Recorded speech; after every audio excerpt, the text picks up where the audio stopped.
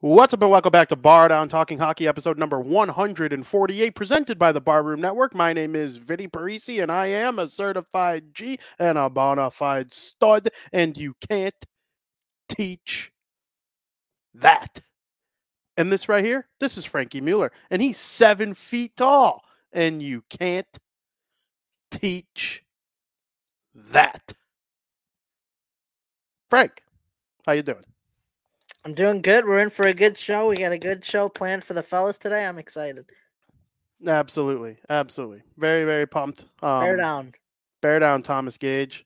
What a disaster pile that conversation is on twitter.com, but we're not going to go there right now. We're not going there right now. I'm in a good mood. We're talking some hawk. Frank, how you doing though, man? Doing good.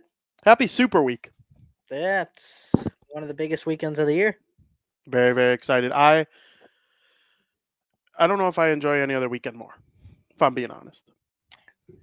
It's tough to get it out of the way, though, in the first quarter of the year. Yeah. It's like you got nothing to look forward to, right?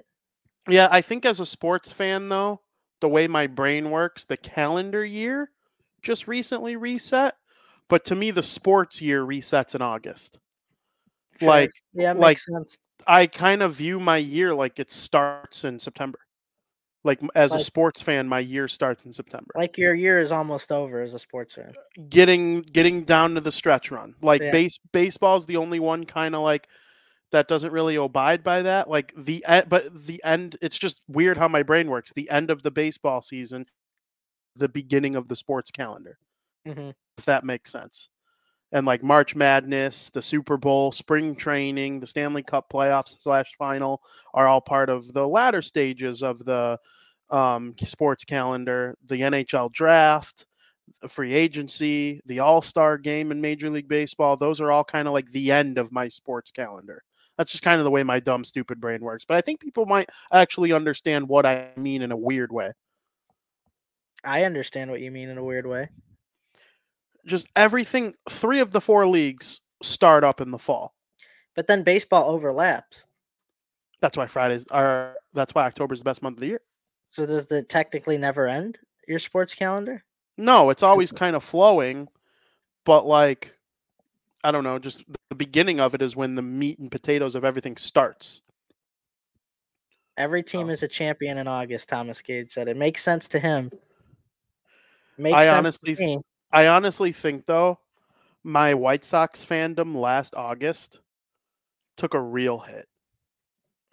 Like last August was for the White Sox was one of my least favorite. It's probably my least favorite months for any of my sports teams ever.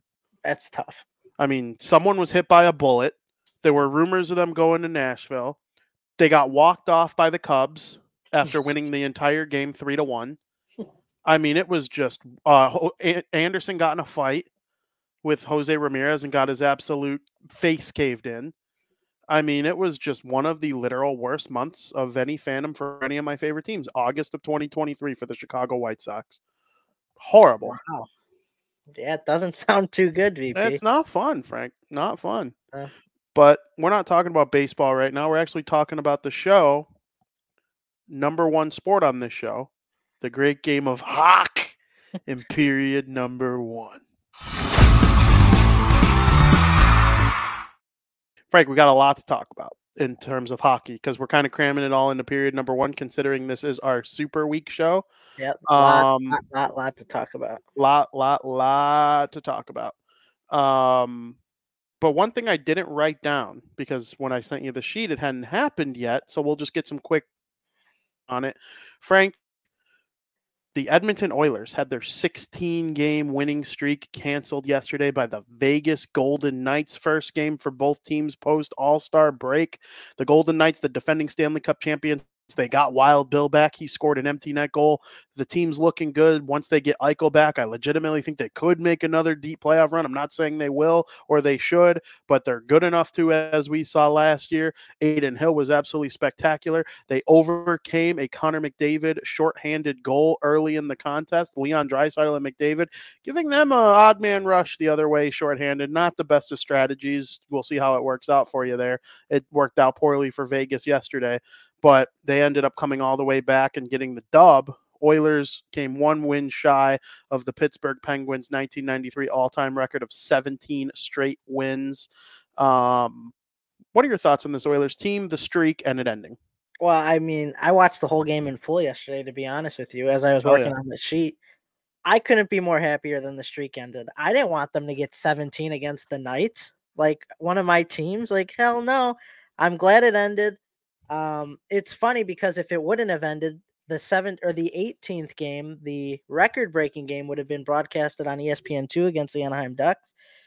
Honestly, we could say that the break was a momentum stopper for the Oilers, but the Oilers looked great. They didn't look bad at all. Adin Hill stood on his head. There was no faults to the Edmonton Oilers in this game. Adin Hill was doing everything in his power to win this game, and no matter what they did, you could add Gretzky, Crosby, McDavid all out there on their prime, and they were not winning this game just because of how well the Vegas Golden Knights played. And honestly, when it was going to the third period, tied 1-1, I said, this game is all Edmonton's, the way they've been buzzing, unless like Vegas could get a greasy, squeaky goal. And even at the end of the game when they were up 2-1, did you see the play that Wild Bill tried to make on the empty net? And I forgot who was defending on Edmonton. Like, they wanted to win that game so bad. They played great, but that's sports. You could be the better team out there on the ice, but you're not going to win every game. And that's why it's hard to go on a streak such as the Edmonton Oilers did.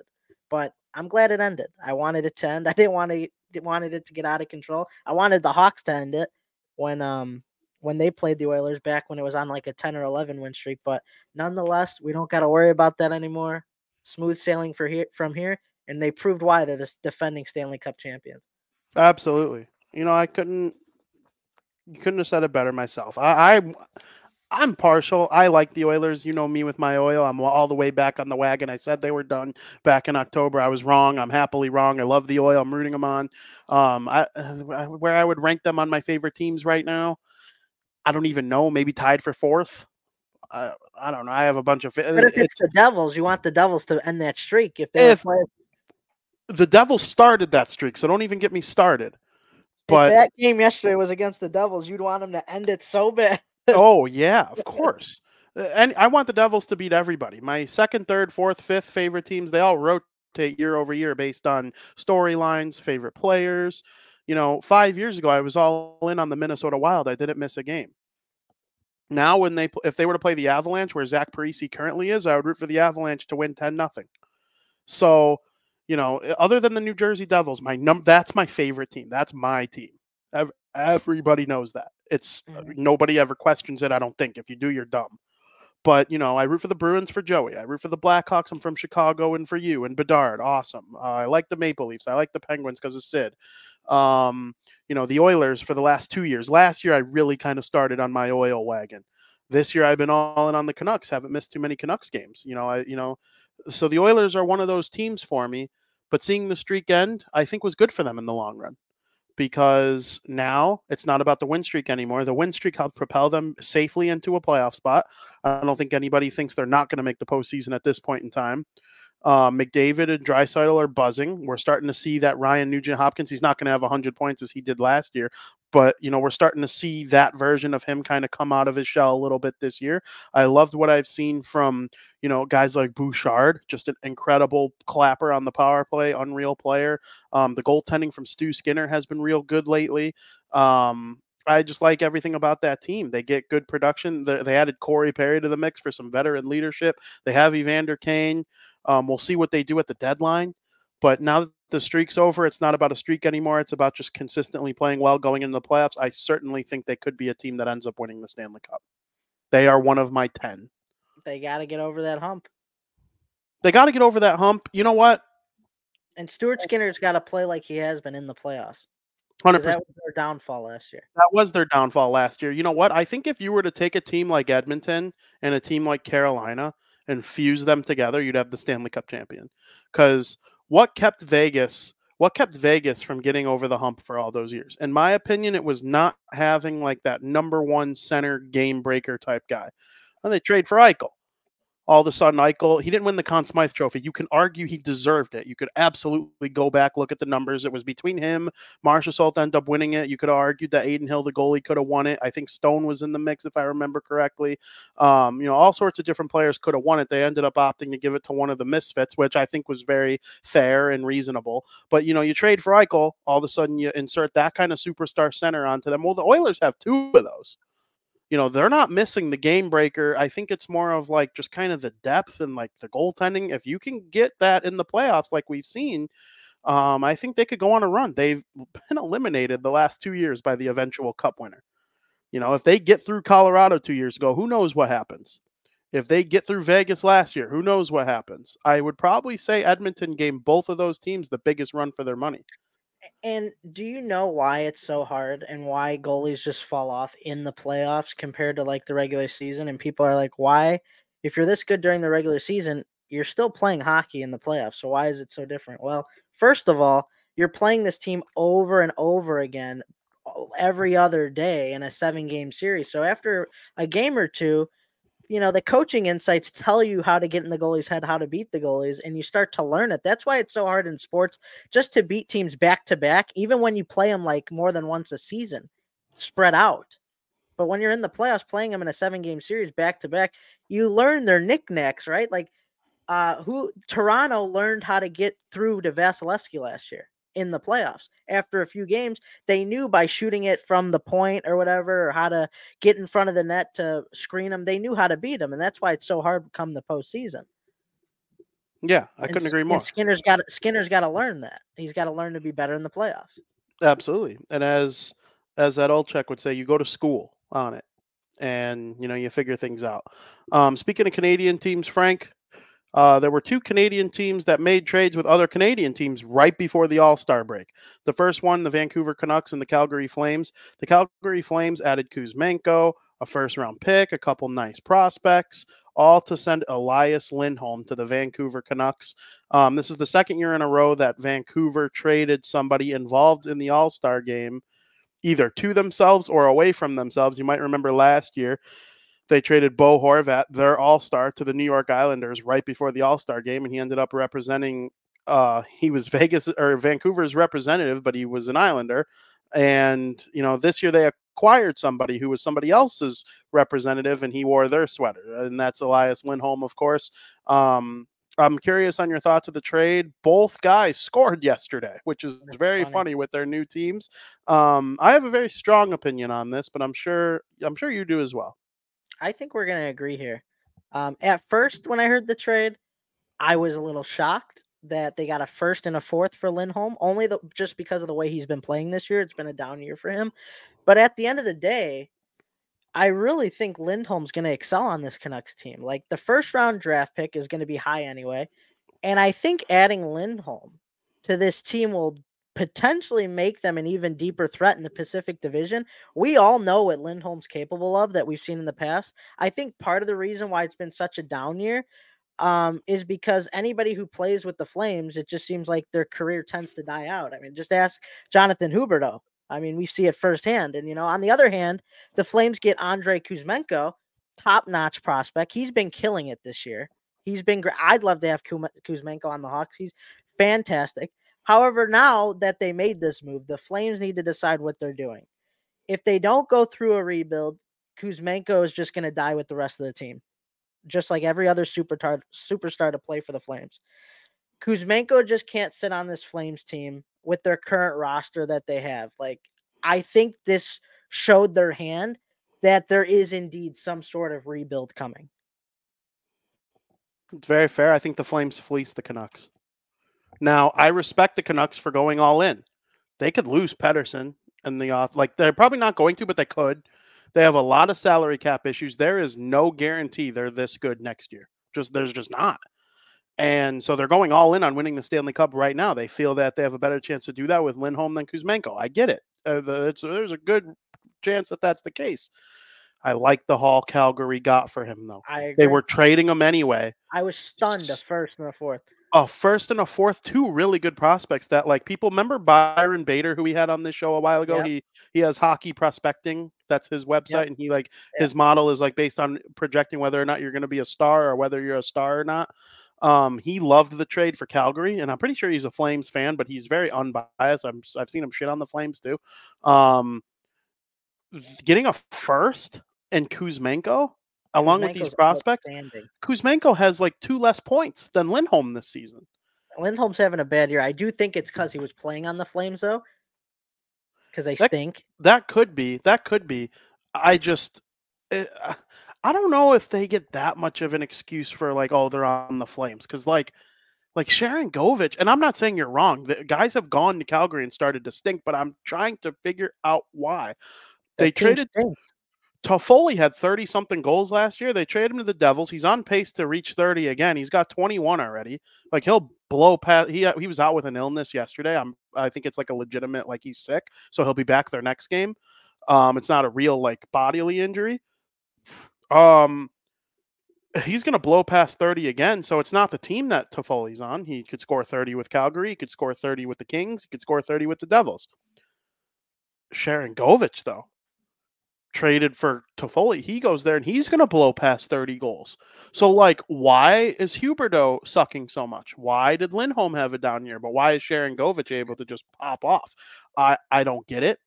Calgary was an offensive force even just a couple years ago. You might remember when Giordano won the Norris Trophy. Like, that was awesome. Dougie Hamilton has had some big years playing there before he made his way to Carolina and then eventually the Devils. I like this trade for Calgary. I hope they do kind of like retool on this thing, even if it's not a full-fledged rebuild. You know, they kind of do like what the Kings did in a way. I think they could get back into contention in a couple years. This is a good deal for them. Keep developing those prospects. Dylan Dubé, he's going to be gone. So that's some salary cap relief from the whole thing with Hockey Canada. I'm drawing a blank on the other prospect, though, the one that's having a real good year for them, though. I have no clue. Oh my God, Connor Zary. He's been absolutely unbelievable, and you know they've done a good job developing some of these guys lately. It's going to be interesting to see how they kind of move forward, but I like this trade for Calgary, and I like it for Vancouver too. The Canucks, he scored 2 goals last night. He clearly fits in well there already. They're going to be deep down the middle. They have one of the best things going in the league right now. Like they have superstars up front with Pettersson and Besser's having an unreal year. JT Miller's one of the best players in the league right now, to be honest with you. On the back end, Quinn Hughes is going to he'll blow past 90 points. We'll see if he could get 100. I do think it's funny. It's February 7th. Last year, Erik Karlsson was the first defenseman in 30 years to have 100 points. And this year we might have 2. And the NHL has never had 2 100-point scoring defensemen in the same season. So if Quinn Hughes and Cale Makar can do it this year, they will make NHL history. I'm rooting for it. I hope they get as many. And Cale scored yesterday against the Devils. I hope he continues to just score the rest of the season. The Devils don't play him anymore. Go get 100 right now. They're in the 60s. Wow. I absolutely think they can get it done. There's like 30-something games left. They each need like 35-something, whatever points. It's going to be tough. It's going to be tough, but I think they can do it. I think they could do it. Let's go. Yeah, it's possible. It's possible. It is possible. Not a guarantee by any stretch, though. Well, let's kind of do the math a little bit. Let's see what they're on pace for, because I'm actually curious. You need to go at least over point per game. Well, of course. For anyone to reach 100 points, they have to go point per game the rest of the way. Let's see. Stats, mixed stats. Okay, Quinn Hughes has 64. Cale has 60. So, and the Avalanche have played 51 games, and the Canucks have played 50. Oh, Quinn's going to do it. Cal needs 40 points in 31 games. Yeah, I say he does it. I'm being dead ass. I really do. I really do. 60 divided by... I don't think so, man. I think they're going to come up short. Times 82. Cale's on pace for 96. And 90 or 65. Wait, what did I say? 64 divided by 50 times 82. Quinn's on pace for 104. I think Makar's going to come up short. Interesting. I hope they both get it. Let's go, guys. Let's go. Two other Canadian teams made trades as well. The Jets and the Habs. The Montreal Canadiens traded Sean Monahan to the Winnipeg Jets for a first-round pick. Good trade. Good trade. Well, let's see your opinion first because I'm curious. I like the trade. The Jets saw the trade the Canucks made, and they said, "Oh yeah, we can make moves too." Another great trade here, in my opinion. They only had to give up a first this year, which is going to be another low first round pick, and a third in 2027. We don't know how long this Jets team has to win a cup with this core. Things seem shaky this offseason with all the unanswered questions on who is going to return and who is going to leave. And this Jets team's been fantastic, and they wanted to add a little bit of depth before the trade deadline approaches on March 8th, and they did just that. The Jets have been slumping a bit lately, so, I mean, that could have played into this type of move. Maybe this will spark some better offense. And I also don't think that this Jets team's done making any moves before the trade deadline as well. I expect them to add at least one more depth player to this core before the playoffs begin. We talk about the Jets a lot. I talk about them with mad respect because we thought they were toast. We thought they were the next Calgary. Are they going to commit to a rebuild? No, they just signed Hellebuck and Scheifele. Like, yeah, those contracts are probably going to look like a disaster in 4 years. They really are. But they don't care about 4 years from now. They care about right now because they haven't won the Stanley Cup yet. They believe they have the core that can with, and, you look at the fact that they extended those two guys. Well, Hellebuck's going to win the Vezina. I really think he'd have to fall off a cliff and have a disaster of a second half to not win the Vezina. The only one who's like even in the same stratosphere right now is Jeremy Swayman of the Boston Bruins. I really don't think anybody else, like, I'm trying to think. I don't think anybody else is even like remotely in the mix. He's having a good year, but he's not having that elite Saros type year. Same thing with Sorokin and Vasilevsky too, and Shesterkin. You can argue the Rangers should start Jonathan Quick in game 1 of the playoffs with the way he's been playing. It'll be Hellebuck. I think Hellebuck's going to win, and Scheifele leads them in scoring. Now, Scheifele probably leads them in scoring because of Kyle Connor's injury, but even if he's your second leading scorer, I mean, that's a guy, you pay your second leading scorer $8 million in today's NHL. That's just how it works. And, they have Ehlers and some of these good young defensemen and Cole Perfetti and, all these guys who are just real good. Morrissey's awesome on the back end. I love what the Jets are doing. They know that they have a good chance of drafting Connor Bedard's cousin in the 2027 NHL draft or 2026 NHL draft. I'm drawing a blank on his name right now. He was granted generational status. He's allowed to play. He's allowed to play in the CHL. Our generational status, I worded that wrong. It's called exceptional status. And when you're granted exceptional status by Hockey Canada, you are allowed to play in the CHL as a 16-year-old. And he's like 12th in league scoring at 16 years old. Better than Bedard? I don't know about better than Bedard, but when the 2026 NHL draft comes around, we might be talking about him as like maybe a tick below Bedard, but a tick above Celebrini. And I think Celebrini is a superstar. I watched him play the other night, a full ass game, and he scored 2 goals in the first period. I'll talk about him in a minute because we are going to get to that. But, the Jets could be in the mix for a guy like that in 3 years, but for right now, they're not. They made the trade. They know what's coming in the future. But they're going for it right now, and I respect it. Now, and for the Haps, Kent Hughes, their GM, masterclass. They took a first-round pick from Calgary to get Sean Monahan off of their books. Calgary said, we don't want to pay him anymore. He's not worth his contract anymore. We'll give you a first-round pick to pay him for the rest of his contract. Montreal said, okay, we're probably going to suck anyway. We had the number 1 overall pick, Uri Slafkovsky. He's taking a little bit longer to develop. He scored yesterday, but he's been real good lately. I was kind of starting to think the B word. I no longer think the B word. Super duper star, maybe not, but very good NHL player. Yes, 100% for Slafkovsky. I mean that. Wow. But they know they're not going to be that good when they make this trade. Okay. And then they flip Monahan for another first. They got 2 first-round picks out of having Sean Monahan. Just unreal asset management by Kent Hughes. That is That's how winning teams are built, Yep. honestly. And if they got some, I think they're too good to have some lottery luck this year, even though seeing Lane Hudson and Max Celebrini go from BU to the Habs would just be hockey, just a delicious hockey meal. Yes, but I don't see that happening. I think the Habs are just a tad bit too good. But we'll see how they play if they trade off all these assets, though. You never know. But yeah, I think it's a good trade for both teams. I think both teams are eating with what they ordered. For the Jets, you had to make this move. Their window's closing to win a cup. Yeah.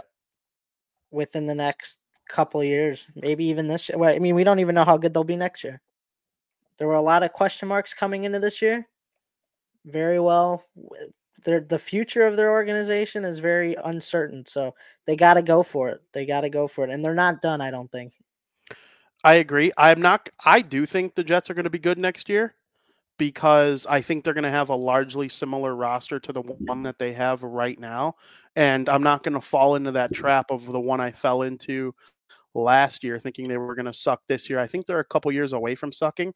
Gavin McKenna is the cousin of Connor Bedard.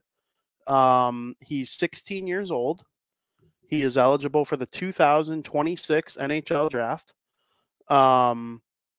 He was born on December 20th, 2007. Old. I'm old. He plays for the where's his junior team? His junior team's not lit. Oh, here they are. He plays for the Medicine Hat Tigers, which is in the WHL, which is the same league Bedard played. And Bedard played for the Regina Pats. So he plays in that league right now, and he has 22 goals, 47 assists for 69 points in a very nice 44 games played. That's crazy. It's a freaking, and he's 16. When he's 17 or when he's 18 or 17 pushing 18 in his draft year, he's going to have close to 200 points in that league, and he's going to be on the Hawks. Cousins come together. Then you're rooting for the Hawks. I don't know. I think 50-50. 50-50. My only thing this year opened my eyes to something. They suck. They're bad. They are damn bad this year. And you see how bad they are with Bedard, that you're going to slowly but surely add. But I think you'd rather win Celebrini this year and have no chance at McKenna. You know where I could see McKenna playing? It would not shock me if he took over for Sidney Crosby, Evgeny Malkin, and you think they're going to be that bad? Part of the next great Pens team. One of my hot takes is the Penguins sneak in this year. Like, they're at least going to be on the bubble the rest of the way. They huge, awesome win over the Jets yesterday. Quality win over a quality team. But in 3 years, I think they're going to be that bad. Wow. Yeah, I do. Frank, Alex Turcotte finally scored. Speaking of Chicago, the Chicago native, one of the best Chicago prospects we've seen, in a while, finally made his way up to the Kings after, he had some up and down injuries, lackluster performances in the AHL, recovering. Finally, he got it going in the A. He gets the call up, scores a big goal, and has a big assist to help his Kings team get a big win in the last game before the All-Star break. I'm a big fan of Alex Turcotte's game. I thought he'd hit the ground running a little bit more in the NHL, but, hopefully this finally gets him in his groove and he becomes a contributing NHL player like Slavkovsky. I think Slavkovsky's better, but is he going to be a superstar? I don't really know about that anymore, but do I think he can be a contributing NHL player? Is his floor like a Christopher Stieg type player? Yes, I absolutely think so. With how bad the Kings have been as of late, Turcotte scoring was the glimmer of hope that they needed, something positive heading into the All-Star break. He scores his first NHL goal, and the team rallies behind them. They pick up a win before the break, and those wins have been something of rarity as of late. So hopefully that by Turcotte scoring, it allows the floodgates to be opened up a little bit, and he starts to score a bit more and help turn this King season around, which started out so great, which has gone so poorly lately. I have an interesting thought, and I was curious on your thoughts on it. COVID hit the NHL in March of 2020. I feel like outside of Moritz Seider and to a lesser extent Jack Hughes and to an even lesser extent Lucas Raymond, outside of those three guys, and Dawson Mercer. Dawson Mercer's in that mix too. Almost every high-end player from the 2019 and 2020 NHL drafts, they took a little bit longer to develop than we were expecting. And I do wonder if it's because they sat on their ass for 6 months. You know, some of these guys really took a long time to get going. We're finally seeing Lafreniere score some big goals. Do I think he's this generational? Because when we ranked the last 10 number one overall picks by their hype, not by their performance, by their hype, I went Connor McDavid, Connor Bedard, Alexis Lafreniere. He had more hype than Hughes. I put Hughes fourth. Lafreniere was supposed to be the next great power winger in the NHL. And he didn't become that right away. We're finally see him starting to get going. He scored a big overtime winner against the Colorado Avalanche on Monday night. Quinton Byfield, he was looking like a bust. Would he even go top 10 in a redraft? Look at him this year. He's finally getting going. We're seeing that all across. Slavkovsky was 2 years later. That one doesn't really count. But some of these guys, it's looking a lot less, or it's looking a lot like a late bloomer type draft class when speaking of 2019 and 2020. And it makes a lot of sense. It could be.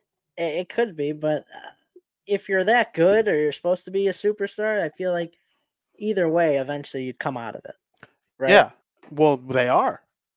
Well, Turcotte, I can't really say he's come out of it. No. Well, I hope he comes out of it. I don't like when guys drafted that high become nothing. I hate it. That's like, it's one thing if you're like in the second round and like you have hope and you don't make it, but you always kind of knew there was a chance.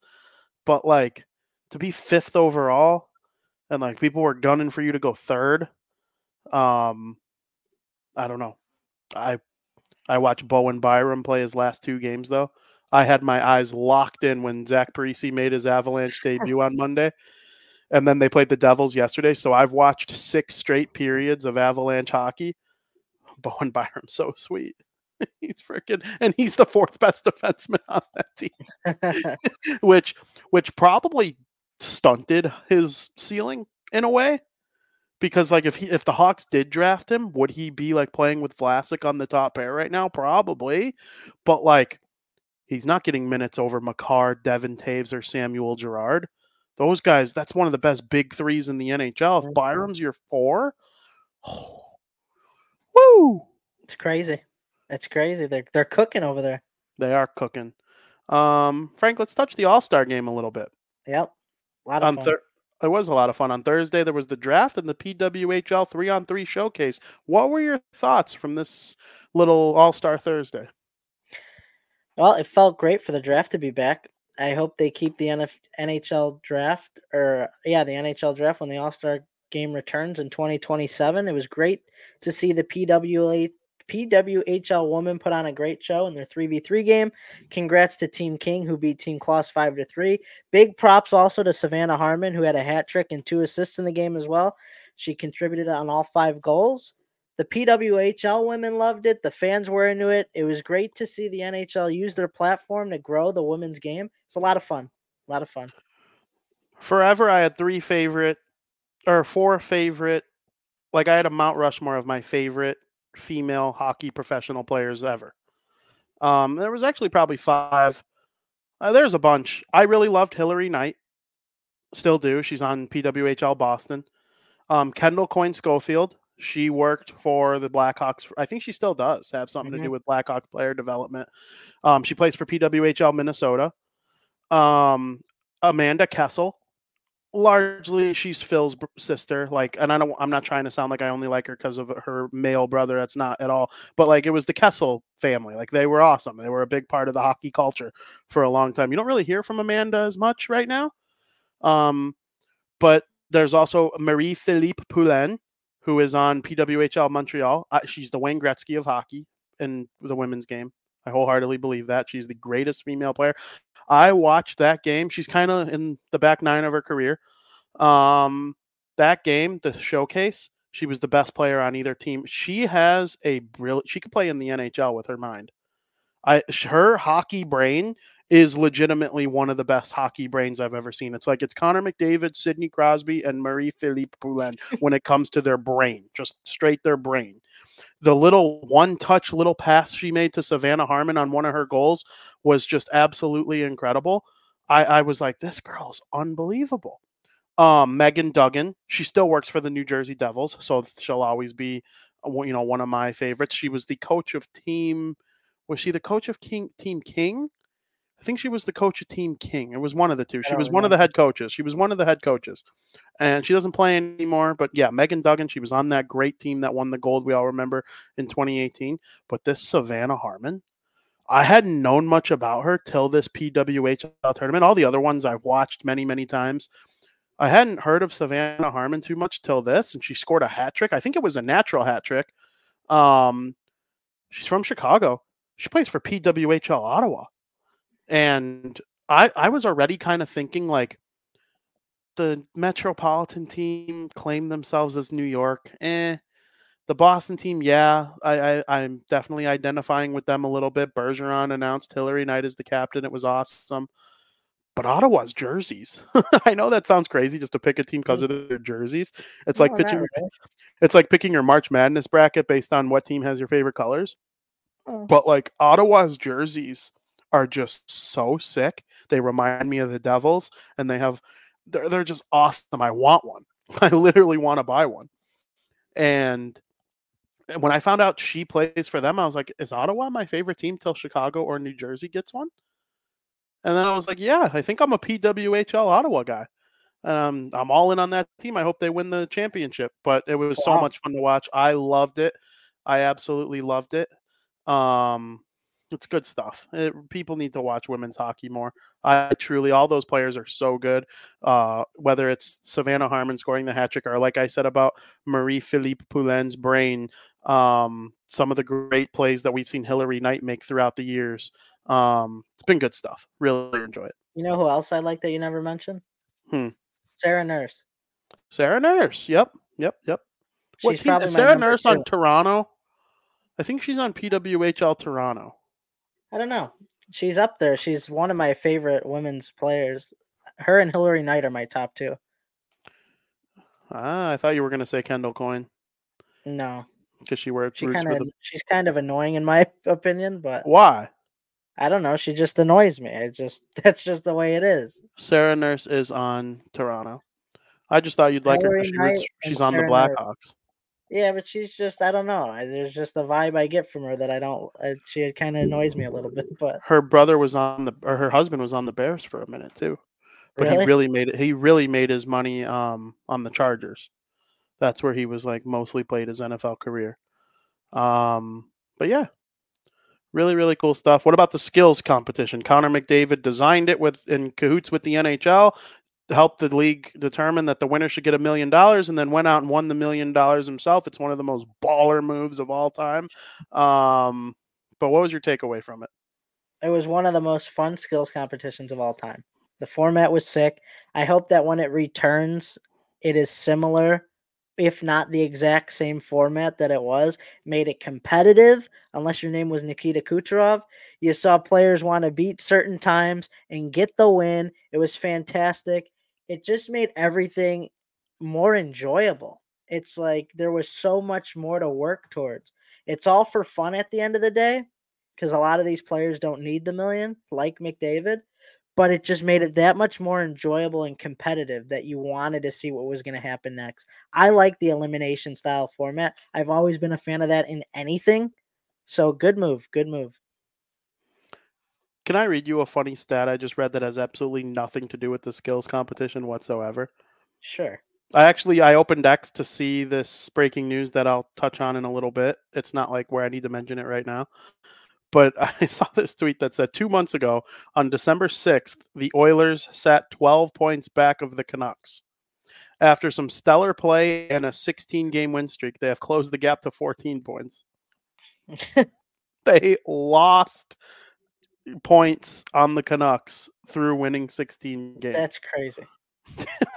That's why when the Hawks started 0-9-1, I told you they had a 0% chance to make the playoffs. That's crazy. Oh my God. It is hard to make up ground in the NHL. But yeah, I loved the skills competition. I really, really did. It was the best one in years. The last two, they were like fun because like I understand they're for kids and they want to cater to the town that they're in. But from a television point of view, it just wasn't the same juice that it had over the last handful of years before that. So it was really nice to see the league figure out a way to get the skills competition back on track. And it also taught me, every year you see guys that like make a case for themselves as the best player or second best player in the world. And you're like, it just feels so chalked just every year. Who's the best player? McDavid. We're on like year 8 of saying it. And then all of a sudden you watch that skills competition and you're like, there is no better player of hockey in the world than Connor McDavid. It's funny because those types of players don't normally win all-star games or skills competitions and stuff like that. But the way this was designed, if you're good in like a few categories, you're probably going to have a good chance of winning it all. Like I had a feeling he was going to win fastest skater. That right there, you get 5 points. You're already ahead of the game. If you won outright a competition, you're already ahead of the game. You're a favorite to win the whole thing. And I think he won 2, didn't he? He won 4. He won 4 challenges that he was in. Yeah. What were the 4? Let me see if I can go back and find it. It was 4. Did he win accuracy? He won. Yeah, he won the accuracy. He won accuracy, fastest skater. He didn't win hardest slap shot. No, Cale Makar did. Hold on. 4? Yeah. Yeah. Connor McDavid. Hold on. That just doesn't seem right. I feel like I would have remembered 4. That's crazy. I'm trying to think. He won the passing. Did he? Let's see. I'm trying to find it because I saw it on Twitter, the list of them. I think he won the passing. Yeah, he probably. Okay. He won shooting accuracy, stick handling, fastest skater, and an obstacle course. That's crazy. Well, no, but I meant for the first 6, I'm saying. The first 6 challenges. The obstacle course was the last one. Then he won 3.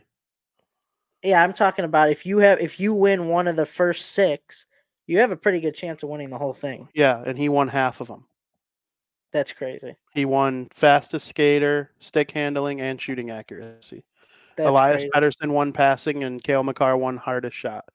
And then William Nylander won one-on-one, and Connor McDavid won the obstacle course. Wow. So he won 4 total events, 3 of the first initial 6 that you were referring to. See, and then it also made sense because in years previous, like McDavid would compete in like 1 or 2 competitions. Yeah. And that would be it. But this is like you're forced to compete in at least, or you have to compete in at least 4. I think 4 max or 4 minimum. Like that was it. You competed in 4 no matter what. Because this year they made it where an individual wins the skills competition rather than a team. Like Connor McDavid isn't just contributing to the Pacific Division, which could send a bunch of bums to the All-Star game plus McDavid, and then it's like a Ferrari in a trailer park. You know what I'm saying?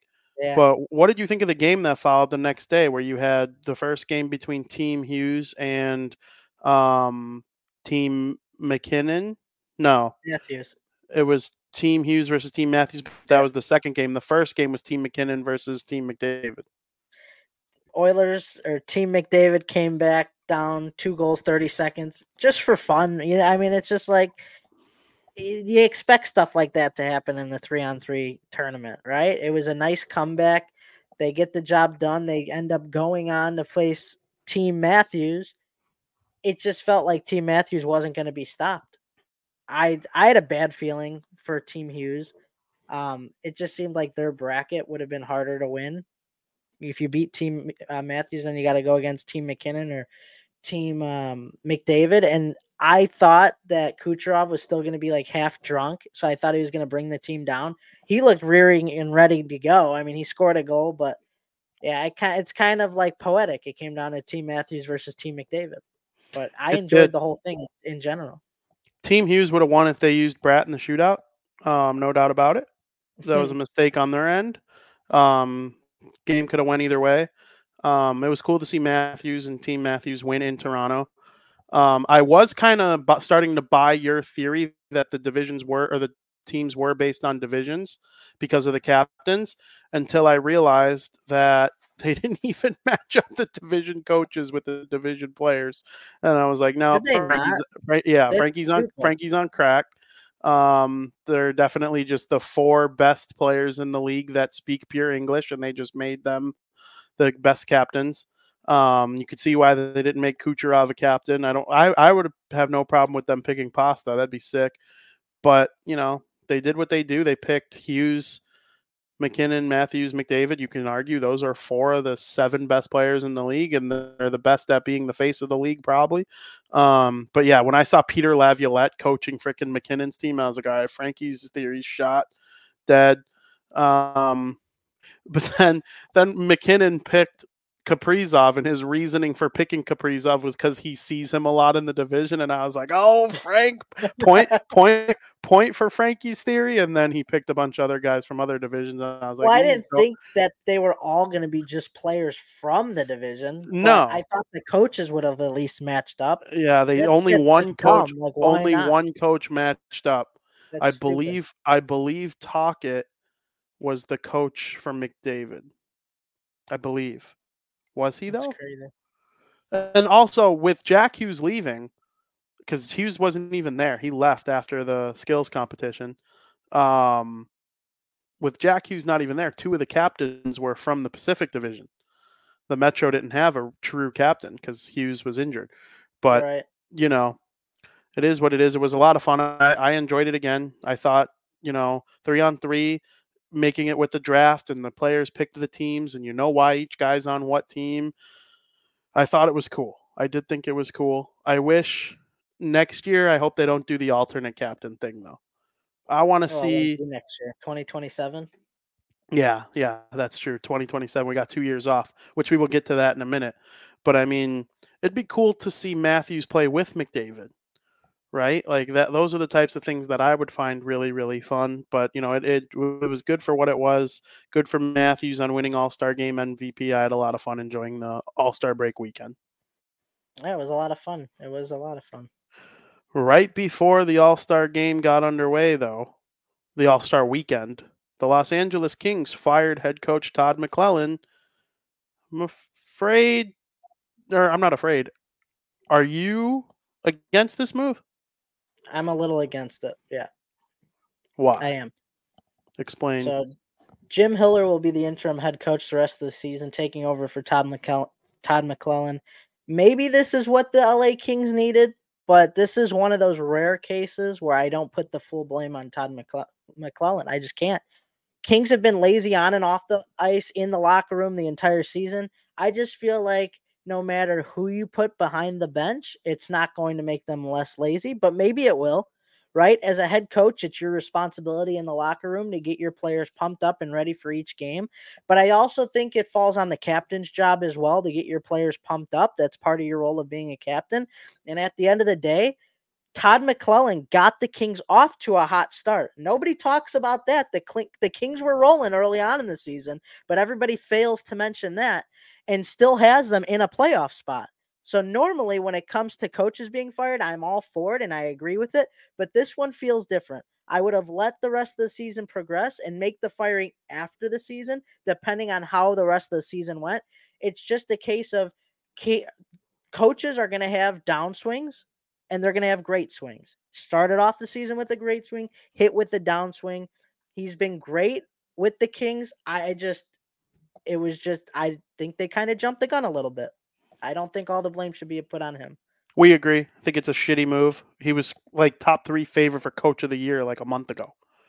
And you just fired him because the team wasn't performing for like a 6-week stretch. A lot of teams go through, I don't know about that bad, but then they got the win right before the All-Star break. Like, what was the point of that? Mm-hmm. Like, I feel like that could have been a job-saving win, and Turcotte played well, and you still have all these great players. You traded for Pierre-Luc Dubois, and he hasn't really carried his weight this season, and he's the player Drew Doughty was calling out when he, was talking about players going for personal stats and whatnot. I'm just not a fan of the firing. I think Todd McClellan will get another job back on his feet. He seems to love the Pacific Division. I mean, this dude's been with Vegas, and he's been with San Jose. He's been with San Jose. He's been with the Kings. He's been with the Oilers. I mean, what's next? Is he going to be the next coach of or is he going to go back to the San Jose Sharks? I mean, that's really possible. That's right. Did we even name the Sharks? It was the Sharks. He's done. Oh, maybe he'll be the next coach of the Ducks or something like that. I don't think Vancouver is moving on from talk anytime soon. Just a crazy move. Yeah, just absolutely wild. So we'll see what happens with the Kings going forward. I do wish them success because I do think it's a good thing to have them playing well in the NHL. I think the Kings are an important franchise, but we'll see how it goes the rest of the way. During All-Star Week, we had a couple announcements come from Mr. Gary Bettman himself. One of the first ones he announced was that next year, in place of the All-Star game, the NHL will have the Four Nations face-off, as Canada, the United States, Sweden, and Finland will all compete in a round-robin tournament with NHL-style rules and NHL-style point system. The top 2 teams, based on record/points, will move on to the championship game, the one-game championship game. What are your thoughts on this, Frank? Well, I understand why the NHL decided to choose these 4 nations to compete in the tournament. I'm not going to lie, though. I'm a little sad that there aren't more nations competing. I mean, we're constantly advocating. We want hockey to grow, and I believe there's some pretty talented nations out there that weren't named as part of this 4 nations face-off that could really prove themselves. It's going to be a different change of pace for sure. I think we're going to wear these 4 teams down over a 9-day period. You can only play the same team so many times. I would have liked to seen a little more flexibility in terms of the nations we're seeing. Absolutely. You would think it expands if they do it again. Russia not being involved is obviously the big one. They haven't been in the World Juniors for the last handful of years because of geopolitical issues. That always waters down any tournament because Russia, like it or not, is one of the best hockey countries in the world.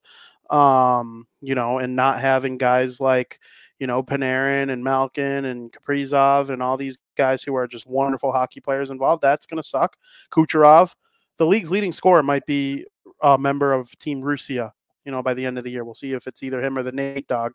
But, it'll be fun. I'll watch every game and love the hell out of it. But, I think best on best Switzerland can compete with Finland at this point in time. I really, really do. At the junior level, no, probably not. I think Finland's still one of the cream of the crops at the junior level. But at best on best, I think Team Switzerland, they could be one of the powers. I wholeheartedly believe that. They could take one of the goalies from the World Juniors that was great, and your number 1 center's Heischer. You'll have Niederreiter. You'll have Yossi, Pia Suter, real good player. I honestly, just some of the best players in the league are from Switzerland. And they're not going to be there. Not having Germany sucks because we won't see Draisaitl. The event's taking place in Montreal and Boston. We're not going to have Pasta play in a World Series that's taking on in Boston. That sucks because Team Czech Republic has really been on the rise. I think we're calling them Czechia now. They've been one of the best teams in international competition over the last handful of years. I can't wait to see how they play in best on best. But with all this, we did get the return of the Olympic Games, which will have all these teams that I'm mentioning. The league will go in 2026 and 2030. I believe 2026 is Italy. So we'll get to see an Italian team play for the first time ever too, which is, or not first time ever, but first time certainly since we've been watching hockey. We'll see Team Italy go, and I hope Team Italy gets a chance to play against Team Swiss, because that's like a real right on the border type rivalry. I really hope that ends up being a thing. Swiss will absolutely dummy them. Team Italy will probably get relegated, but it's they probably aren't even eligible to play, but the host country always gets to participate. So, I'm very excited about it. The only problem with the Olympics for Team Canada, we learned that as of right now, Cale Makar and Robert Thomas, who would certainly be on the team, aren't eligible. They are banned from IIHF games right now because of the Hockey Canada thing from 2018. They are not one of the 5 players facing criminal charges, but every player from that team is ineligible to participate until further notice. So we'll see if those guys are able to make the team here in 2026. That'd be a big hit for Canada if they're not able to bring Cale Makar and Robert Thomas. And if they don't bring Cale Makar, you would think they probably don't bring Devin Taves, because I feel like Devin Taves would be like a wingman for Makar, because then you're getting a great D pair from them. But I mean, what are your thoughts on the Olympics coming back? Huge announcement by the NHL. The first time that players will be cleared for the Olympics since 2014. And I don't think that players should ever be barred from wanting to represent their country. Like Gary Bettman shouldn't say, "Oh yeah, we're not going to go." I think that's stupid. It's one of the biggest tournaments in the entire world. You should be able to exercise your right as a citizen of that country and play in the Olympics if you want to. I mean, this is the highest level of hockey in the entire world, and the world deserves to see their athletes compete for a gold medal. So I thought it was stupid that they didn't go in 2018. I just don't think you should ever be barred like that. But a lot of players were advocating for this decision to be made, and the players cannot be more excited. I could not be more excited. I'm heavily looking forward to this. I hope they never not go again. I hope they always decide to go. This is a great way to grow the game of hockey to not only outside of North America, but to many different parts of the world where hockey is not actively watched as much. So I'm excited. I always look forward to the Olympics. Absolutely. And the plan, it's not set in stone, which we might get an announcement later this week or early next week, but the plan is to announce a World Cup of Hockey in 2028 and 2028 and 2032. That would mean that starting in 2026 with the Olympics, there would be best on best every 2 years for the next 10. Good. And next year doesn't really count as best on best, but you could say next year and then 2026 back-to-back years, and then every 2 years from there.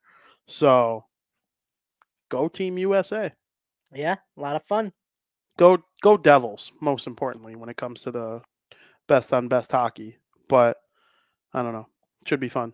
Very much looking forward to it. Frank, the Beanpot took place on Monday. It was the Beanpot semifinals. Boston University took on Boston College, and Northeastern took on Harvard.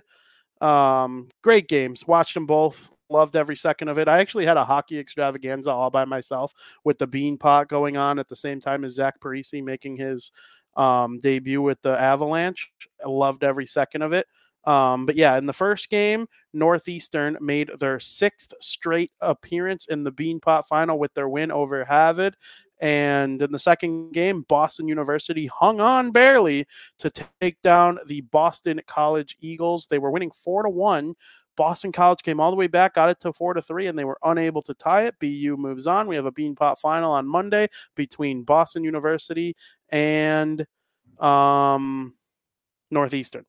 And in the women's one a couple weeks ago, Northeastern beat BU in the final. So we have the same matchup here in the men's version. Will it be the same result? What are your thoughts? BU finally ended their 2-game losing streak to Boston College. If Boston College would have won 3 straight versus BU, I would have said just award them the national championship now. It's hard to beat a team twice in a row, let alone 3 times in a row. So, I mean, I just couldn't see it happening. But Macklin Celebrini wasn't going to allow that to happen. He netted a pair of goals, and because of the brilliant effort out of Boston University, they got it done. They get the honor to face Northeastern now. Northeastern may have won the Beanpot Championship 19 times, VP, but this one feels different. Give me BU. Very interesting, Frank. So Northeastern, they're not known. They are one of the top college hockey programs. I would say they're not necessarily like a threat to win the Frozen Four every year, but they are always in the Beanpot final for a reason. Lately, it seems like they've produced some high end NHL players. I think it's very funny. The other Jack Hughes, there's two Jack Hugheses. One's a superstar for the New Jersey Devils. The other one was a second round pick by the Los Angeles Kings a handful of years ago. Um, he transferred from Northeastern to BU last year. So he's playing in his first season with BU, and now he gets to play against his old mates in Northeastern in the championship of the Beanpot. Probably a good career move for him, though, because he's on a much better team and has a chance to win a national title. It's good to see BU back on track after slipping a little bit. They were still the number 3 team, but when Boston College swept them 2 weekends ago, they kind of had a tough go. They lost the third game in a row, but then they got one back last weekend. So getting this big win over BC got to be good for their confidence. I still think BC is the best team in the country, and they're my pick to win the Natty as of right now. But BU, man, when Macklin Celebrini's going and Lane Hudson is moving his legs and Luke Tuck is unreal, he scored a big goal in this one. Awesome team. Real good to see them get an awesome win too. The Terriers are headed to the Beanpot final. The game will take place on Monday. So you think BU is going to get their second win in 3 years, eh? You would assume so, but I mean, Northeastern shouldn't. To me, BU's better on paper than Northeastern, in my opinion. No, me too. I think probably a lot of people's opinions. But Northeastern, man, they thrive here. This is like their home ground. This is what they do. They're going for a 20-piece. If every game was played at the TD Garden, Northeastern would make the Frozen Four with ease. That's what I'm saying. So, I mean, we can't doubt them by any means, but I'm going BU for sure, 100%. Yeah, I think so too. I'm going to pick BU as well. Did you see the video the Bruins put up the day of the Beanpot semifinal? I did not. They put up a thing. They put like these 4 buckets, and each one was labeled with the 4 schools competing in the Beanpot, and then a pile of pucks right next to it. And as the players were walking from the locker room to practice, they had to take a puck and put it in the bucket that matched the team they thought was going to win the Beanpot. And everyone but like 5 people put their puck in BU. Wow. Which is funny because more than half of them are like European. They don't care about college hockey. They don't know what's going on. But when you saw Charlie McAvoy, who's on the back of this shirt I'm wearing right now, funny. He took the puck and he kissed it and then put it in the BU one. BU hockey means a lot to him. That's fun. I like that. That's good. Very funny. Very, very funny. Well, I'm excited about the Beanpot. Can't wait for Monday. It'll be a good way to have a sports wind down from the Super Bowl that comes the day before. Frank, last thing in the hockey world that we're going to touch on right now before we dive into said Super Bowl. The 2025 Winter Classic is going to take place in Chicago at Wrigley Field between the Chicago Blackhawks and the St. Louis Blues. Sup, dude? A rematch of the 2017 Winter Classic. I knew this was going to happen sooner rather than later. They would get their Winter Classic. Kind of thought it'd be in 2026 for their centennial season, but the NHL is going to market Connor Bedard so hard, and this is just the beginning. Like, I wouldn't be surprised that the Blackhawks got a stadium series in 2026 for their centennial season. Hopefully the Blackhawks can end their drought of never winning a Winter Classic. I see Thomas Gage say, can we win the game this time? I agree. They're 0 for 4 in Winter Classic. Something's got to give. This is the rematch game. The revenge game, I should say, but they're 0-4 in Winter Classics and 1-5 in outdoor games altogether. So this game will mark their 7th outdoor game, the most ever by any NHL team. I couldn't be more excited. I'm going to do everything in my power to make sure I go to this game. I want some sweet revenge over the Blues from what will be 8 years ago at that point. I also cannot wait to see what the jerseys look like. The Blackhawks have had many different jerseys over the years, thanks to all the different outdoor games they've been a part of. So I'm just hoping that we get something unique and something we've never seen before. I'm excited. Next year's a reverse retro year. I hope they make reverse retros of those Winter Classic jerseys they wore back in 2017. Just have the Blues wear that but white, and the Hawks wear theirs but red. I think they're going all out different. That'd jersey be cool. We never seen before. Either way, Either way, it'd be cool. I'm excited about it. If I go, it'll be my 5th outdoor game. I assume you plan on going. Well, yeah. Because next week, I don't know what we're going to do as far as the show. We could talk about that. But next week on Wednesday, I leave for New Jersey All to go right, to it's my fourth Valentine's Day. to go for my 4th ever outdoor game between the Flyers and Devils. We'll have to coordinate something because I don't want to not have a show. So we'll see what happens there. But I'm pumped about it. So outdoor games, big part of hockey, big part of everyone's life. Oh yeah, Blues 100%. versus Blackhawks, Connor Bedard. I didn't know that the Winter Classic every year is the most viewed hockey game. I'm not I I, surprised. I would have never thought that it beat like the last game of the Stanley Cup final, any team's season opener. It is the most watched hockey game every single year, no matter what. Except this year. This year it was the second most watched game. The only game that had higher ratings than the 2023 Winter Classic so far this season was Connor Bedard's NHL debut. Wow. Also So not surprised. it's not surprising to me that they're having this guy in a Winter Classic to try and get those numbers back to where they were back when the game was hosted on NBC. So it should be a lot of fun, though. I'm excited for the Winter Classic next year. I wish it was the Avs they were playing, though. That's my personal opinion. I wish it was the Rangers, but Fuck the Rangers. it makes sense, dude. The Avalanche have never played at a Winter Classic. Tough. Like, how? Tough. Get out of here, tough. Who cares? That's Tough. a team The full of superstars in your division, and you just play the Blues. Dog eat dog. Well, yeah, one of the biggest rivalries. Hawks Blues, dude. Yeah, it's a shitty rivalry right now. St. Louis, Chicago. Sucks. It might be shitty right now, but it's a good rivalry. Oh, quit your complaining. Trash. I'm not complaining about the Hawks being in. I'm complaining about playing the Blues. So just like I wouldn't want the Blues to be playing against the Blackhawks. Play someone better. Whoever wants to host it, fine. You're the host team. But like, get out of here with the Blues. VP's one of them, dude. Give me the Avalanche. Give me Cale Makar, the Nate Dogg. Give me freaking. Plus St. Louis, Chicago, two big markets. Whatever. They just better have cool jerseys. Maybe they'll do Cubs Cardinals theme. You better hope they don't do that though, because then I'll be all in on the freaking Blues. It is what it is, VP. It is what it is. Period number 2.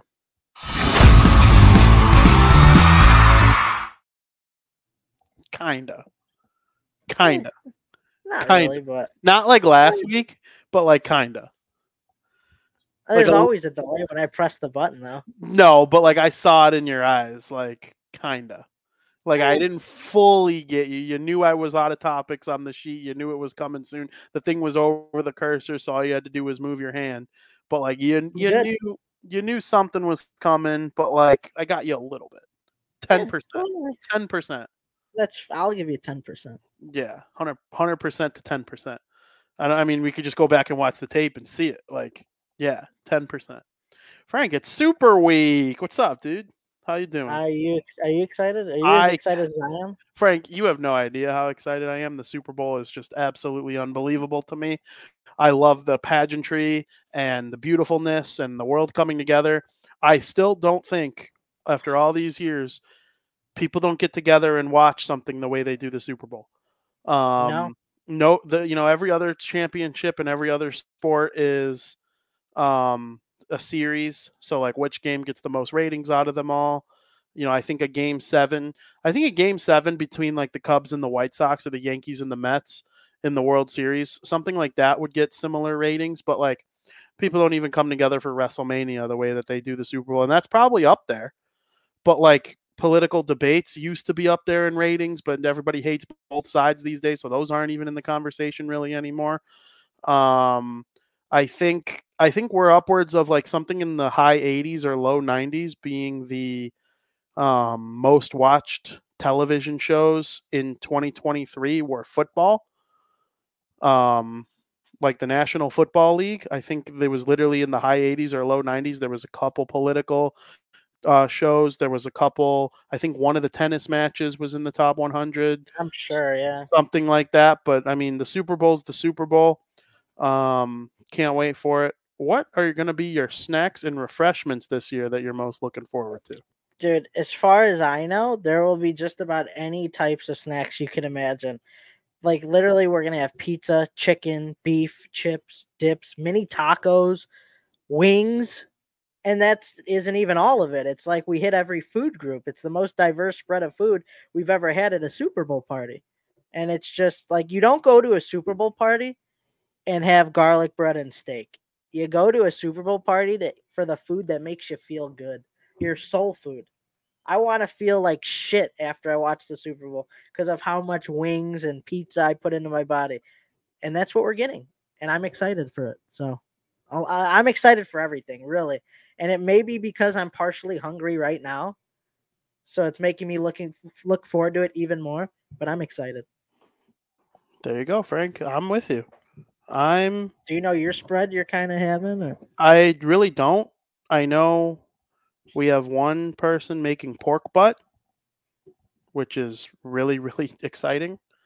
Can't wait. All those different kind of like ways you can do barbecue. With Kansas City being involved in the Super Bowl, I think that's important. So it should be a lot of fun. I know I'll be drinking my Cokes. Got to have those for the Super Bowl, of course.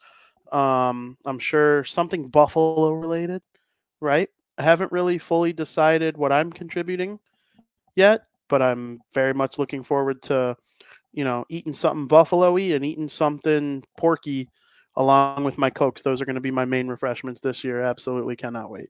So you're saying Buffalo's a must no matter what? I think it should Even be. if even like the Buffalo Bills aren't in it? Yeah. So no matter what, just Buffalo no matter Yeah, what. because the flavor of buffalo to me isn't what makes me think of Buffalo, New York. The buffalo wing makes me think of Buffalo, New York.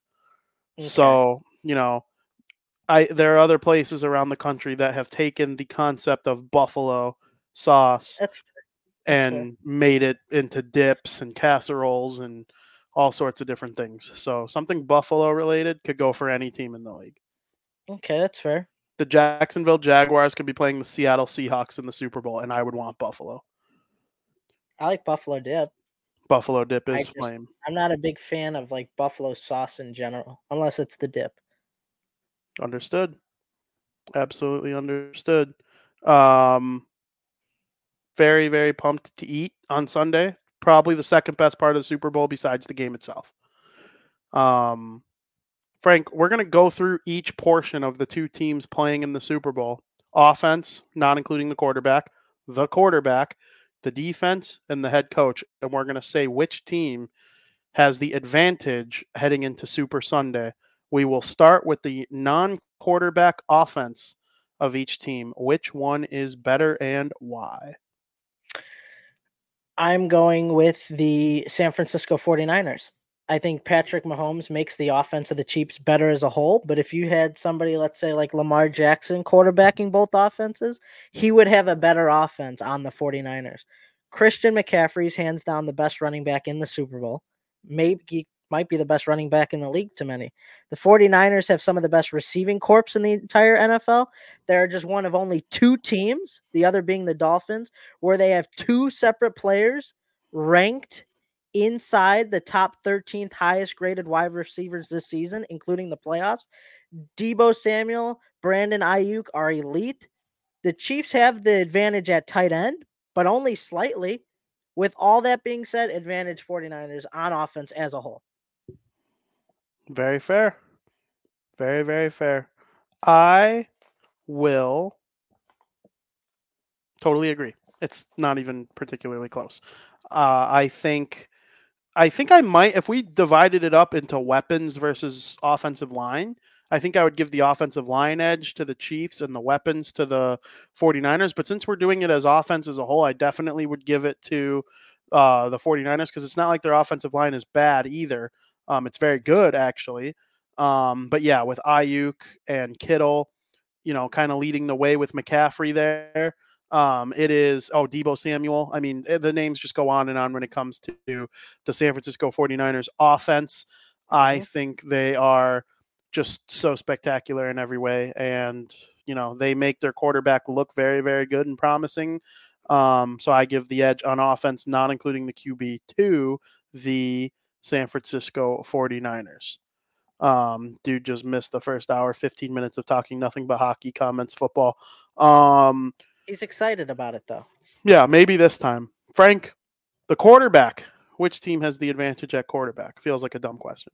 It is a dumb question. Goes to the Kansas City Chiefs, hands down. We can't even compare Patrick Mahomes and Brock Purdy and pretend it's even close.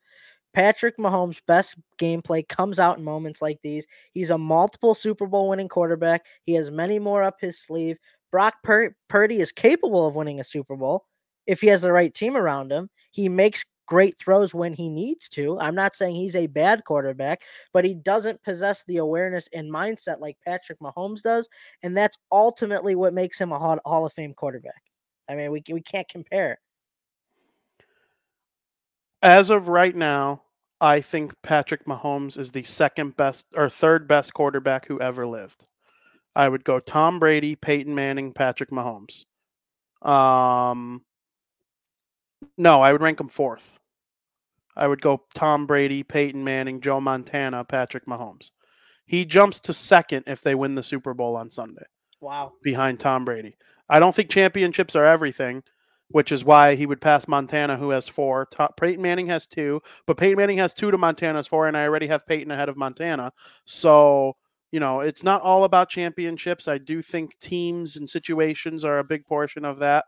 The Colts were a joke for a lot of the early stages of Peyton Manning's career, and then they finally got over the hump when they beat the Bears in the Super Bowl. So I think Patrick Mahomes has a chance to be the second best quarterback of all time with a win here. He could even play great and lose by a point, and I could still possibly view him as the second best quarterback after Sunday. This is a big game for him in that way. But, regardless of what happens on Sunday, I still think Patrick Mahomes adds 2 to 3 more rings minimum. So they have a lot to play for here, obviously, but I definitely think the advantage goes to quarterback. Brock Purdy, nice story, right? Iowa State, he was a Cyclone, Mr. Irrelevant, finds his way because Trey Lance got hurt and Jimmy Garoppolo wasn't available, and they move on to Brock Purdy, and Brock Purdy comes into the NFL and he shows that he belongs. He's not a bad quarterback. If anything, he's probably top 10 at this point. We'll see how long he's able to have a successful career, but, he pales in comparison to Patrick Mahomes, most do. Frank, the defense. Which team has a better defense? San Francisco 49ers or the Kansas City Chiefs? It is the toughest of them all. This is although I think coach is tougher than people realize too. You think there's a chalk answer for coach, but when you go back and you look at things a little bit, I think it's a little bit tougher than you think. But I still think this one's the toughest. I'll hear arguments from either side, to be honest. I'm going to give the edge, though, to the 49ers slightly. But lately in the postseason, it appears to be the Chiefs that have the better defense. But as a whole, I'm going to go with the 49ers. The Chiefs held the Ravens to only 10 points, one of the highest scoring teams in the league, that explosive offense. This is the best defense that Patrick Mahomes has ever had. But I got to give respect to Nick Bosa on the other side, who was the 2022 Defensive Player of the Year. Chiefs have Chris Jones, so it's very close, but you got guys like Jair Brown, who's a 49ers rookie, who's playing like he's been a 10-year veteran in the league. You also got veteran safety Tashawn Gibson Sr., who's been lights out against the run since joining the 49ers. It's very, very close. You got great guys on both sides, but I'm giving the edge to the 49ers. I like Fred Warner. I forgot Fred Warner. I didn't even mention him. Yeah, you made a lot of good arguments. I do think the 49ers have an elite defense, and it's one of the best in the NFL. I'm giving the edge to the Chiefs, though, because they have Dre Greenlaw. They have Charvarius Ward. They have Javon Hargrove's really, really good for the 49ers. L'Jarius Sneed on the Chiefs is just absolutely unbelievable. I love George Karlaftis. Really, really good player. Trent McDuffie. I mean, these guys are just absolutely unbelievable. It's a very offensive loaded game. I think when we name our top 10 players competing in the Super Bowl in the third period, I think there's going to be a lot of offensive players' names. I'm interested to see what defensive players you included. But, when I look at the names that were all in consideration for my list, a lot of the ones that were on defense were really mostly on the Chiefs. And I think with Chris Jones leading the way and the actual body of work that they've put in over the last handful of games against certain opponents, including the Ravens, who had probably the most dynamic offense in the NFL this season. They're so good that they forced the Ravens, the best team in the league, to change how they play coming into the game. Was it a mistake by Harbaugh and the Ravens? Yes, I believe it was a mistake. I think they could have won if they weren't stupid. But they were stupid. The reason they were stupid is because Kansas City intimidated them into being stupid because their defense is so good. Give me the Chiefs defense, but by a hair. So, coach, you have Kyle Shanahan of the San Francisco 49ers, one of the best young minds in the game today. He learned his trade well. You look back at his career past, he's offensive coordinator here, he's quarterbacks coach there. There's success everywhere he goes, and now he's a head coach of the 49ers. He's in the Super Bowl again. Then you got Andy Reid, who he kind of was Kyle Shanahan before Kyle Shanahan.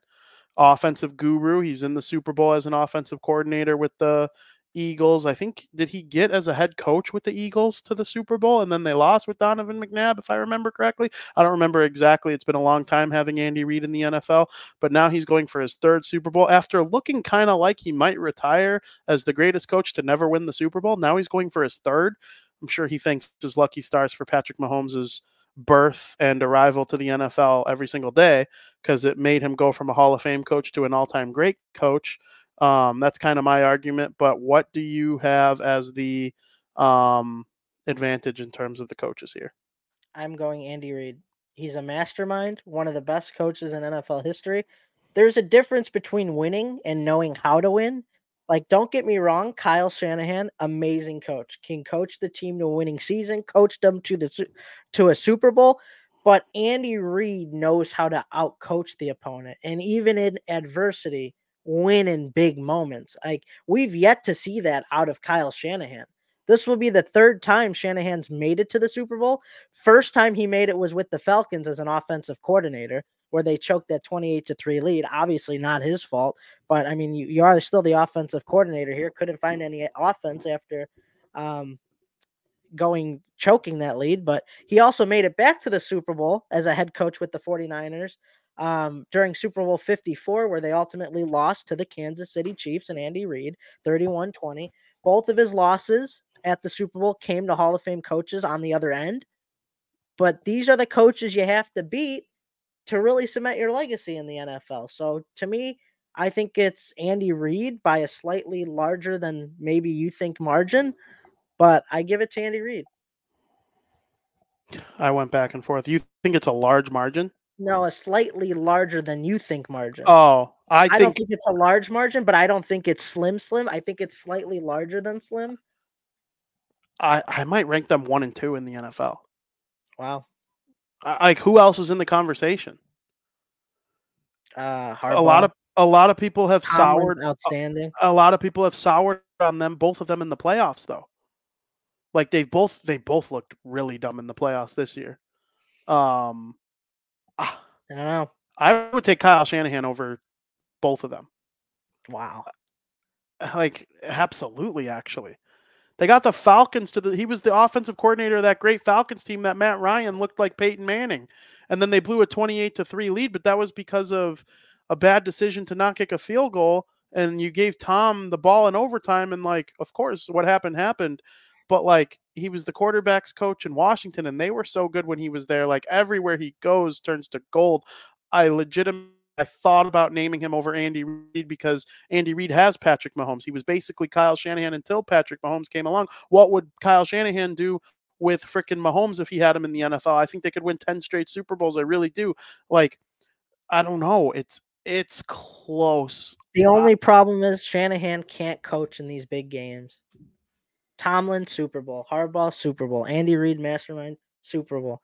He just can't coach in these types of situations. He can, though. They got to the Super Bowl and they had a lead against the Patriots. Who beat them? Tom Brady and Bill Belichick. And why is no one giving them credit? No one thinks the 49ers could win this game. I've favored. Not heard one person. I've not heard one person. But they're literally favored in Vegas. Oh, they're favored, but why isn't nobody saying they could win this game? I've never heard one person. It's because Patrick Mahomes is that insane. It's because Andy Reid's could outcoach Kyle Shanahan. I don't agree. I think they're pretty close to equal. I'm gonna give the ever so slight edge to Andy Reid because of what he's Andy done. Reid a Hall of Fame quarterback or a Hall of Fame coach? Yes. Is So was Kyle Shanahan? Yes. No, I would say no. Yes. I Absolutely. think there's 0%. You're crazy. You need to go back and look at what Kyle Shanahan has done. I have. I did he hasn't done anything major. They've gotten to this. He's been in the Super Bowl multiple times. Okay. Like with 2 different franchises. So getting there makes that you was Hall of Fame. That was Andy Reid until Patrick Mahomes came around. Is Nick Sirianni a Hall of Fame coach? No. He made it to the Super Bowl. But that's not the only argument. It's all that's the what I'm winning. saying. He hasn't it's really all the done winning. They're in the Super Bowl with Mr. Irrelevant. If he had Patrick Mahomes, they would have won 4 straight by now.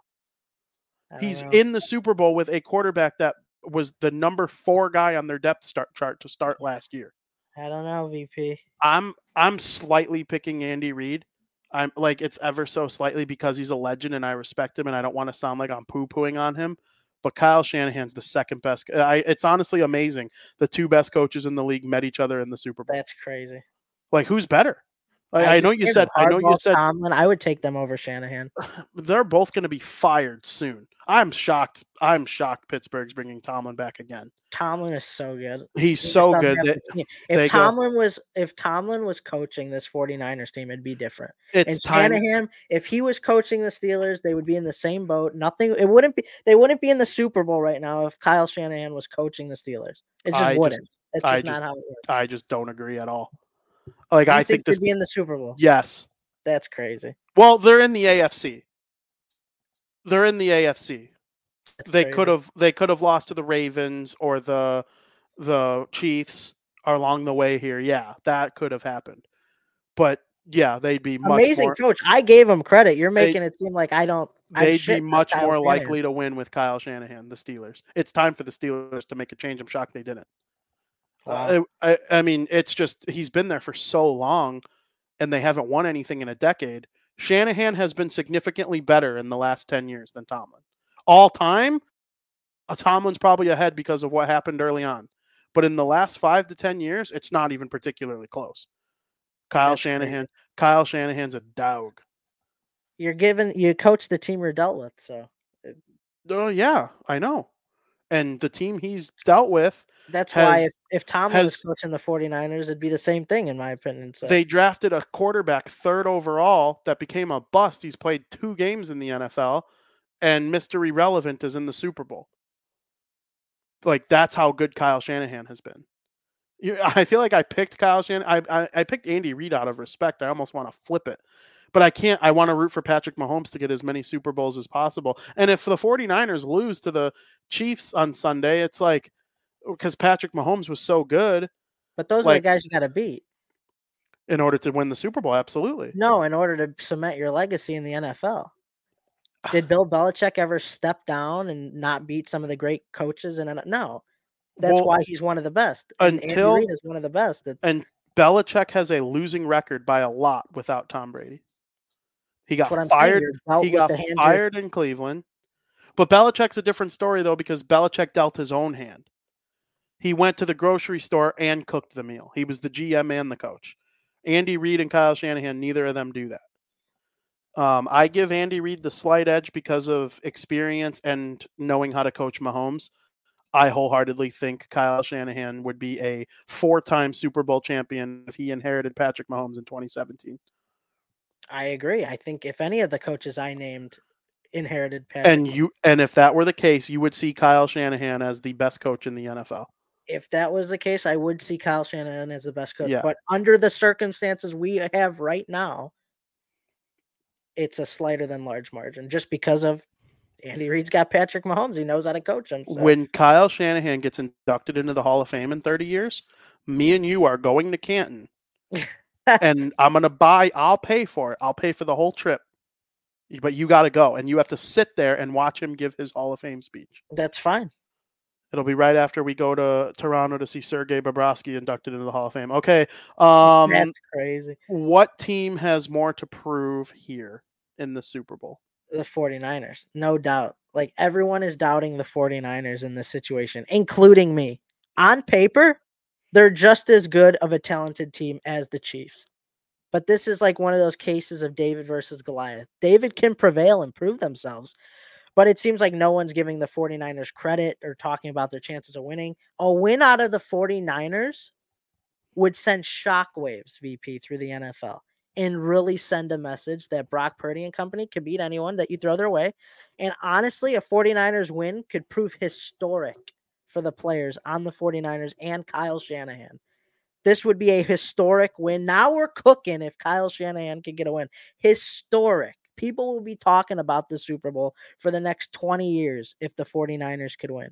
You're sending a message that they deserve to be there and deserve to be talked about as one of the best teams in the NFL and not just another piece of history that Patrick Mahomes will be able to talk about when he retires. I have a cop-out answer. Uh-oh. I think it's equal both ways. Wow. I really See, do. I didn't want to choose a tie, VP. You can't choose a tie. Well, I'll explain why, and I'll pick one if you force me. But the 49ers, their entire future is going to be impacted by this game, I think. If Brock Purdy goes out there, if Brock Purdy goes out there and stinks, they're moving on. Because they will say we have this all-time great Hall of Fame coach with all these weapons around the quarterback, and they couldn't get it done in the Super Bowl because of the quarterback. They will go out and make a change. They'll Justin Fields, or they will try to make some kind of upgrade. Any loss or like a blowout? No, loss? Brock Purdy stinking. Oh, okay. And leading to a loss. Okay. I think if they 34-28 and both teams played well, but somebody has to win because it's a team sport, then no. What if he played so bad but they won? I still think they would four picks. Move they on. Squeaked it out barely. Then that would even prove my point more about Kyle Shanahan. You should be praying that doesn't happen. Well, I don't care if your point's wrong. I believe what I believe. I mean, yeah, I get it, but Kyle Shanahan's a freaking monster, and he has to prove that he can win the big game. Absolutely, but he's won big games. He hasn't won the big game. Literally, the first words out of my mouth when I was talking about Kyle Shanahan is that Kyle Shanahan is an amazing coach. I know. I'm not shitting on Kyle Shanahan. I know. I didn't say you were. But it's just... he is on a Hall of Fame trajectory. Maybe. If he died right now, would he make the Hall of Fame? No. No. But like we would have said that about Andy Reid 5 years ago. You're right, but Andy Reid's proved it. That's why who has more to prove here? It's the 49ers and Kyle Shanahan and everybody and Brock Purdy. And it's from that perspective, yes. The reason I was do more than just make it there. The reason I was calling it a tie though is because Patrick Mahomes, he is trying to prove that he is in Tom Brady's stratosphere. And I think like having a different kind of prove though. Yeah. Yeah. We're talking about Hall of Fame prove, or like who's just got more to prove in the game? More to prove in the game is probably the 49ers because they are the non-experienced champion. They haven't won the Super Bowl with this core. But Patrick Mahomes is going out there to try and prove that he is an all-time great, even though he doesn't have to prove it. Let me put it this way. There are 3 people whose opinion I have about them is not even going to slightly change no matter what happens in the Super Bowl.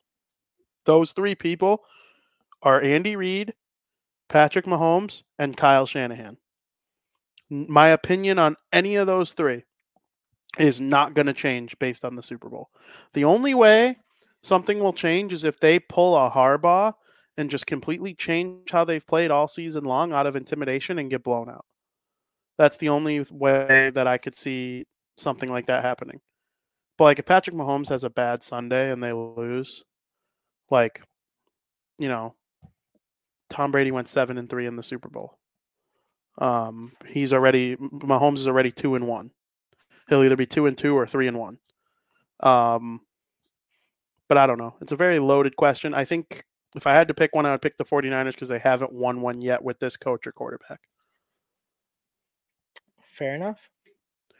All right, Frank. I think it's time for the moment of truth. I think it's time to get to a couple more of the topics at hand for the Super Bowl and period number 3.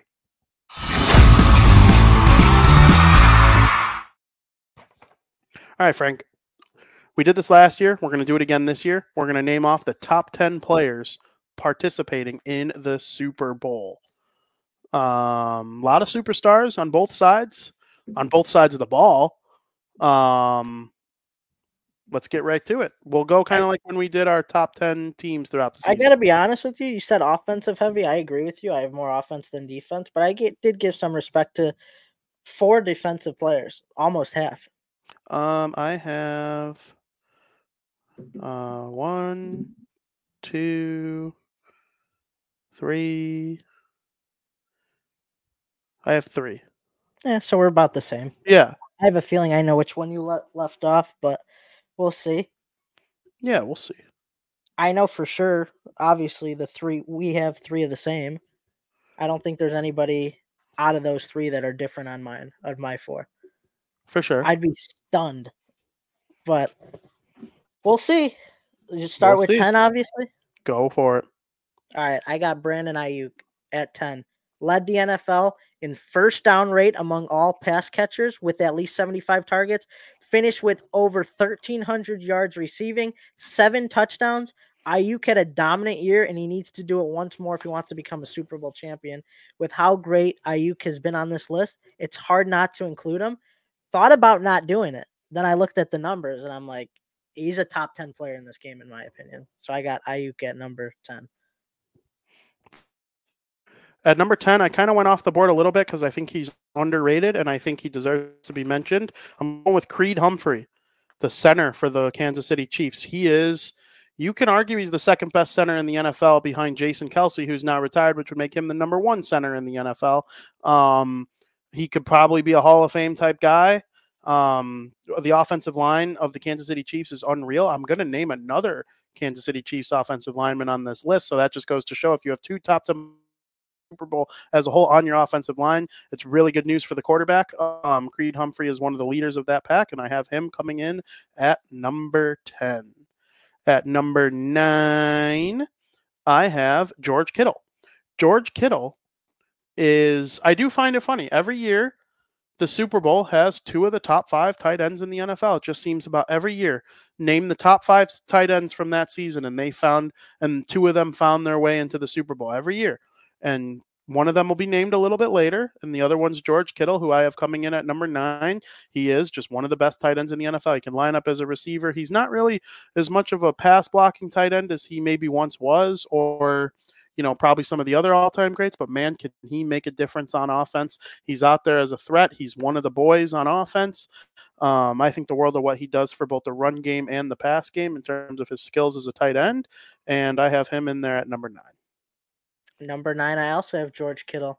He's the second best tight end in the Super Bowl. He may be the best tight end in the Super Bowl in terms of run blocking, but George Kittle is a man of many talents, and he will show you why he is top 10 player in this year's Super Bowl for many other reasons, just than the amount of receptions he may receive in this game.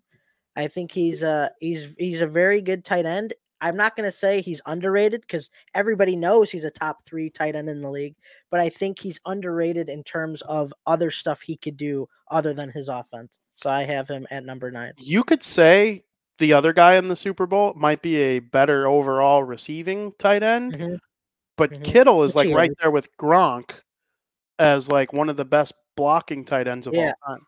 Yeah, 100%. I agree with that. Number 8, I got Deebo Samuel. This was crazy that when I found this out. When Deebo Samuel is on the field, the expected points added goes up from 0.01 to 0.18. To me, that's crazy. It's a 17-point increase, a 0.17-point increase, which doesn't seem like a lot, but it really is. When one player on offense is coming off and on the field, you're going up by almost 20%, which is just crazy. This offense isn't as explosive without Deebo in the lineup. And if the 49ers want to win this game, Samuel's going to have to contribute to a big part of the game, I would assume. I mean, there's always the chance that, somebody that we had never heard of has a big game and scores a couple touchdowns. But Deebo Samuel is going to have to be a big part of this game like he's been all year if they want to win, which is why, since he's such an important piece to this 49ers offense, I put him at number 8. Very good. At number 8, I put Fred Warner. He's just absolutely amazing for the San Francisco 49ers. Um, he helps keep I think linebacker has become kind of a depth position in the NFL over the last handful of years. The leagues, GMs, owners, they care more about corners and edge rushers, and I do too. Building a team from scratch, I would care more about those positions too. But what Warner brings to the 49ers in the middle of their defense is just a threat every single time. He's going to help you stop the run. He's going to make it hard for the quarterback to just completely trust, his receivers all the time just because he's kind of all over the place. He makes it real hard for a team to be effective in play action or screens, stuff like that. So it's going to be interesting to see if they are able to kind of get around him for the Kansas City Chiefs because the 49ers have a stud with him there in the middle of the field. And at number 8, or what I just said, number 8, number 7. That was 8 for you, yeah. Number 7 is Nick Bosa. Nick Bosa is one of the best defensive players in the NFL. I think he could be a Hall of Famer, right? Like he's going to create pressure. He missed the start of the year. Was that this year that he missed? It all kind of blends together at some point. I think it was this year. And, it took him a minute to get going. He's not going to be the defensive player of the year this year, even though I think he was a nominee. We're probably going to end up seeing your boy, TJ Watt, be the defensive player. There's a chance, but, you never know what happens. But Nick Bosa, he's going to make Patrick Mahomes run for his life at least once or twice. He is going against one of the best offensive lines in the NFL, so it'll be interesting to see how he performs in this game. But Nick Bosa, just an absolute dog on the edge, got him there at number 7. My number 7's Fred Warner, guy you just mentioned at 8. Dual threat when it comes to dropping back and defending in coverage or rushing the quarterback when the ball is snapped. As soon as the ball is snapped, he zooms like a rocket. And Isaiah Pacheco is going to be relied on heavily during certain portions of this game. As much as you think Patrick Mahomes is going to air the ball out, they are going to hand it off a good portion as well. And who's going to be waiting in his tracks to stop the run? Fred Warner. The Chiefs aren't going to be passing on every play, but they will think about passing more because of Fred Warner on the other side of the ball. Deserves number 7. Number 6, they were just your 2 back-to-back. They're my 2 back-to-back. It's Nick Bosa. Bosa's been one of the most consistent players in the NFL since he joined the NFL. He won Defensive Player of the Year in 2022. Like you said, he might be nominated this year. But even since 2021, Nick Bosa ranks first in quarterback hits with 115 of them, 17 more than the man in second place. Also since 2021, he has 44.5 sacks, which ranks third, 56 tackles for losses, which ranks second from 2021. Like I said, he's been consistent. The consistency's been through the roof and is clearly one of the best defensive players in the NFL when he's healthy. At number 6, I have a guy you named, Deebo Samuel. He's going to help Brock Purdy try to make plays on offense. Always going to be, kind of a group effort when it comes to weapons on the San Francisco 49ers. It's not as much of a go-to to one person in big situations as it might be for Kansas City, even though we'll see how that progresses as this game went along. Kansas City in the playoffs has utilized other guys as well. But, Deebo Samuel, he's going to lead the way offensively in terms of weapons. So I have him at number 6. It should be interesting to see how, he impacts this game. He kind of helped Brock Purdy get in the MVP conversation this season. Well, now he's going to be here in the Super Bowl trying to get it done once again. And then at number 5, I put Trent Williams, the left tackle of the San Francisco 49ers. It's important to have good offensive line play. And he's one of the best offensive linemen in the NFL. I think every team in the league would want to have a guy like that.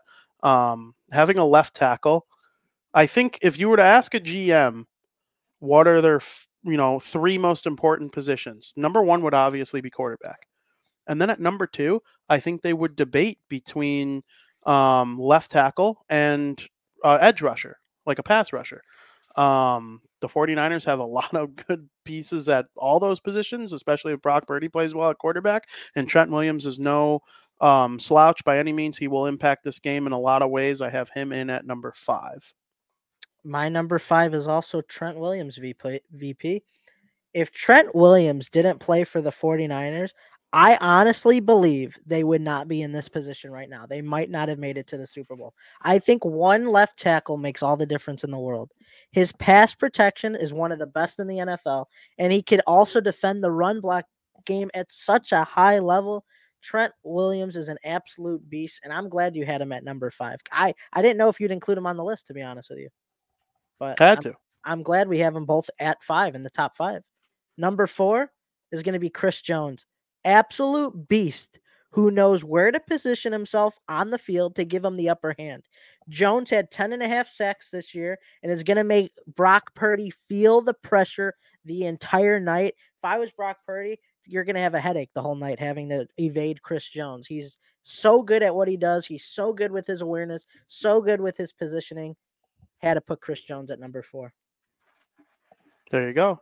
At number 4, I put Travis Kelce.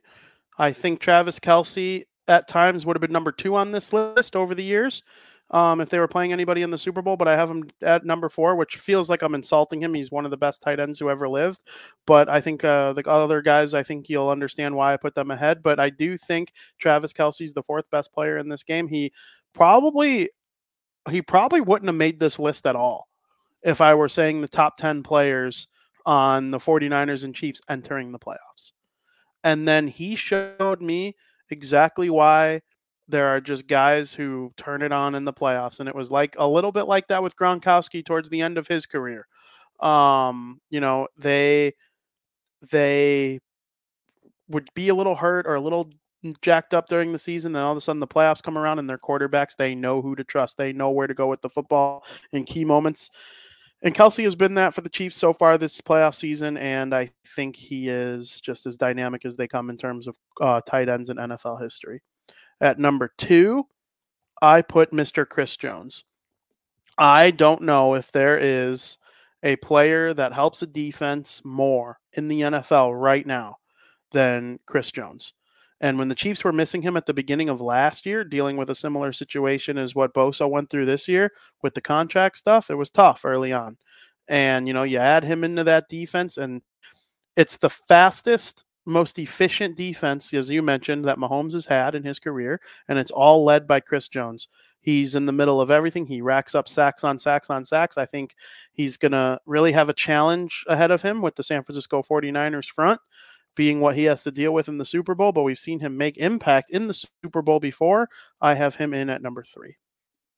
Oh, okay. You said 2 to begin. You made me nervous. I meant 3. I just spoke out of nervous. No, I spoke out of term. So I mean, Chris Jones is your 3, right? Yeah, sorry. Okay. Kelce was 4 and Jones was 3. I didn't mean to say 2. My 3rd is Travis Kelce. Chiefs dominance really has come over the years with the help of Travis Kelce, being one of the best tight ends in the league for who knows how long. Mahomes and Kelce as a 1-2 punch is scary for just about any team that has to face them because, let's be honest, this Chiefs team has struggled with catching the ball. But you always got Travis Kelce as the bright spot. If there's a guy you got to rely on to catch the ball, it's Travis Kelce. He's going to dominate. So I think it's no question that he's top 5 on our list. Once again, we're nailing these top 5s, and he deserves to be. He is the best tight end in this game, not by much, but he deserves 3rd on my list. Number 2, I got Christian McCaffrey. Clearly the best running back in the league, the most consistent offensive player all year on either side of the field. I don't think Christian McCaffrey had one bad game through the regular season or the playoffs. He might not have scored a touchdown in every single game, but he set a record. And even the games he didn't score a touchdown, he was just a beast because he just had so many rushing yards and so hard to tackle. I mean, he is a game changer. He is what you call a potential X factor in winning the Super Bowl for the 49ers if it happens. So that's Christian McCaffrey. I got him at number 2. At number 2, I also have Christian McCaffrey. When healthy, he's the best running back in the NFL. I think you can make arguments for a bunch of guys in the league because of health purposes or durability. But when McCaffrey's on the field, there's nobody I'd rather take. He's not the number 1 pick in fantasy every year because people are scared he's going to get hurt. But if you took that chance on him this year, it paid off for you. I'm sure he was on a lot of championship teams in fantasy football this season. He was just absolutely unbelievable all year long. And coming into the Super Bowl, I expect him to make an impact. This is his first time in the Super Bowl because the last time the 49ers made it, he was with the Carolina Panthers. So, we'll see if he's able to come in and help them get the job done. I think he is the most important player to their chances at winning the Super Bowl. He has really helped Brock Purdy become what he has become as a quarterback in this league. And I'm excited to see how he plays in the biggest game of his life. And at number 1, I have the baby GOAT himself, could potentially be the GOAT if all goes well and according to plan in the rest of his career, and that is Mr. Patrick Mahomes. Patrick Mahomes is the greatest thrower of the football I have ever seen in my entire life. He has Tom Brady's brain with Aaron Rodgers' accuracy and Jay Cutler's power. That's exactly what Patrick Mahomes is. It is unlike any specimen I've ever seen before. He looks like a complete dork all the time. And then he goes out there and is the best quarterback ever. He even walks to the line. He's not even he doesn't even have swag when he walks from the huddle to the line of scrimmage. Looks like he's walking to class or something. And then he throws the football the way that Aaron Rodgers does with better accuracy or with equal accuracy and more power. And, he's looking to be a 3-time Super Bowl champion. He is just absolutely unbelievable. I think when it's all said and done, I'm a Tom guy. I'll always be a Tom guy. I will root for the Patriots and Buccaneers when they're not playing the Bears till the day I die. Mahomes has a chance to past that. He has a chance to reach that pinnacle. And it's coming into play here. This is his 4th Super Bowl. They've been in the AFC title game 6 straight years. The last time Mahomes didn't make it to the AFC title game at minimum was the year Tom Brady played against Blake Bortles and the Jacksonville Jaguars in the championship game. The last time neither of them played in the championship game, now I'm drawing a blank on who it would have been. I forget. There was some crazy stat. Like last time Manning, Brady, or Mahomes weren't in the AFC title game, it was some dumb matchup. I forget what it was. But it's just been remarkable what he's done. And not only do I think he's the number 1 player in this game, he's the number 1 player in the NFL, and you could argue in NFL history. My number 1 is also Patrick Mahomes, as you probably would have expected. No. I honestly think if you asked 1,000 people off the street who the best player in this year's Super Bowl is, all 1,000 would say Patrick Mahomes. You might get 5 trolls, but it's almost undoubtedly not even an opinion anymore. It's just the fact that he's the best player in the Super Bowl this year. And like you said, one of the best players of all time. What does he need to do to be the GOAT? Tom Brady has, I think he's the most passing yards in NFL history and most touchdowns, and he's won the Super Bowl 7 times, which does a lot of time be impacted by coaches, receiving situation, weapons, defenses. Super Bowl wins are a team thing just as much as a quarterback thing. What does Patrick Mahomes need to do to be the GOAT?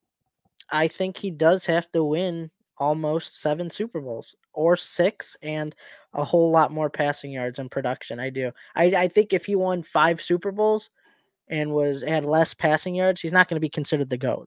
No. Even if maybe he outperformed Brady in certain seasons or what looked better than Brady at certain point, I still don't think he'll be the GOAT. I do think he needs to reach that 7 pinnacle or 6 and great stats otherwise. I'll give him GOAT status at 5 if he is so clearly better than Tom Brady in regular season and playoffs. Really? Yeah.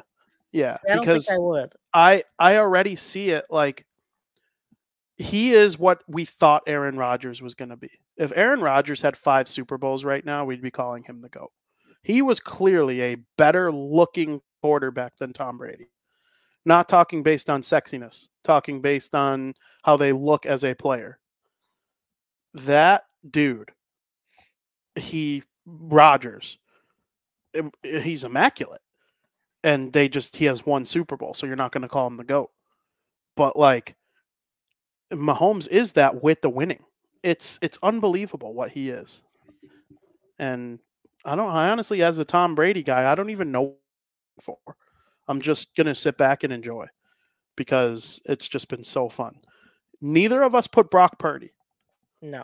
Where would you rank him? Inside the top 15, maybe. Okay. Because I do think the quarterback, you're not in the Super Bowl if they're not good. They might not need to be great, but I think they need to be good. Nick Foles was good, the year the Eagles went to the Super Bowl and won it. He wasn't great, but he was good. Somewhere between 11 and 15. Okay. Because, like, I'm looking at both rosters and, like, is Ward more impactful? Is Hargrave, Sneed, Karlaftis, Probably. Ayuk, Pacheco? You put Ayuk. I didn't. He Yeah. barely. I'd probably put Ayuk 11th or 12th. I know Trent Mhm. McDuffie's in the conversation as well. But yeah, very good top 10 list. Very good. Who did you have that I didn't? I had. You didn't put Creed Humphrey. Oh yeah. And I left off. I would probably put Ayuk. All 11th. our lists always have like one difference. Yeah, well, I put a lot of stock in offensive line, so I'm probably just a little biased. Like, I think you don't win shit without centers and left tackles. And maybe the Bears have just been so bad at left tackle and center for the last, half decade or so that when I see like a real good one, I overvalue them a little bit. I'm like, oh, look at Creed Humphrey. He's awesome. I wish he was the Bears center. Like, it's probably just one of those types of deals. But all right, Frank, it's that portion of the show. We are approaching the 2-hour mark. What do you think is going to happen in Super Bowl LVIII? I think that in Super Bowl 58, the Kansas City Chiefs will win by a score of 27-23. A tight game, but the Chiefs get it done when the clock strikes 0. I really want the 49ers to win because, like, a win here will never make me doubt this team ever again, I don't think. I'm not really doubting them now. I'm doubting them in this situation. Like, I had a feeling they'd make it to the Super Bowl and beat the Lions, but, like, if you could beat Andy Reid and Patrick Mahomes, this is big. This is big. So go 49ers. I hope you guys win. But I think the Chiefs pull it out and secure Mahomes' third ever Super Bowl before he even turns the age of 29. Wow. Very interesting, Frank. Very interesting. All right, my turn, I guess. Make hot take central. I hope everybody brings enough snacks and maybe bring your Nintendo Switch to your Super Bowl party because I think you're going to need a little more entertainment. Usher should really help you. Usher will be great for you because I think the Kansas City Chiefs are going to win the Super Bowl 38-17. I don't even think it's going to be close. I think Patrick Mahomes and the Kansas City Chiefs are going to bury the San Francisco 49ers, and they'll get a junk touchdown at the end, make it 17, but like in reality, it'll be like a 40-10 type of football game. But like the final score will never get that out of hand. But like it'll be that type of game. You know how the Bears lost to the Packers in the last week of the season, 19-10, but it felt like it was 50-3. That's what's going to happen in this Super Bowl. It's going to feel like it's 50-3, but 37 to what did I say? 38-17. 38-17. Patrick Mahomes, they'll win. Even if they don't win the toss, they'll score. Kansas City's defense will do its job. Brock Purdy, good story, good season. He proved me wrong against the Dallas Cowboys. He proved me wrong against the Green Bay Packers. Will he prove me wrong against the Kansas City Chiefs? I'm not against him proving me wrong. I like Brock Purdy. I don't have a problem with the 49ers. They're a great program. If the Bears could ever become the 49ers, oh my God. I don't even know what I would do. I think Kyle Shanahan is one of the best coaches in the league. I would rank him 2. I wholeheartedly believe that. And even if they get blown out 38-17, I'm saying the same thing because I just don't think you get over the Chiefs without a super elite quarterback. And that could be the difference between Patrick Mahomes and Tom Brady. Tom Brady got beat by Nick Foles. He got beat by Eli Manning twice. I'm a fanboy. I love Tom Brady more than I love myself, but I'm honest. I haven't seen that with Patrick Mahomes. He's only lost a playoff game to Tom Brady twice and Joe Burrow once. And I think Joe Burrow is firmly the second best quarterback in the NFL. People are going to forget that because he was hurt for most of this year. They're going to talk about Allen. They're going to talk about Lamar. And then when the Bengals are 5-0 to start next year, people are going to go, oh, yeah, that's what happens when Burrow's healthy. But, he wasn't this year, so it's the Chiefs again. I wish I was saying something different, but I'm not. 38-17 I think Chiefs. that's what everybody thinks. The Chiefs are going to win. You say that, though. You keep saying that, and they are I've just never. the underdogs in Vegas. I understand why they're the underdogs, though. Vegas is about to make bank because people who aren't big watchers are going to be like, oh, yeah, 49ers, better record. Like, I'm going to get the team with one of the best records in the league at a slight minus. Absolutely. The Chiefs winning as underdogs would make Vegas money? I think so. Right now, it's almost split evenly. Yeah. They're both minus, right? No, the Chiefs are plus, but right now, like the percentage of money and stuff is almost split. So there's a ton of people pouring it in on the 49ers, which is just stupid because in a game like this, you got to take the value, and them being a minus in this situation, there's really no value. So a lot of guys who just bet once in a while don't even think that. Like the books are smart in this situation, I think. They are. I'm a little nervous. A lot of money starts to pour towards the 49ers on game day. And that might happen. And you see the line start to flip. And that's why the books are smart if that happens, because if the 49ers lose, they're going to get all that money. But I don't know. But if they flip, then that means the Sharks think the 49ers are going to win.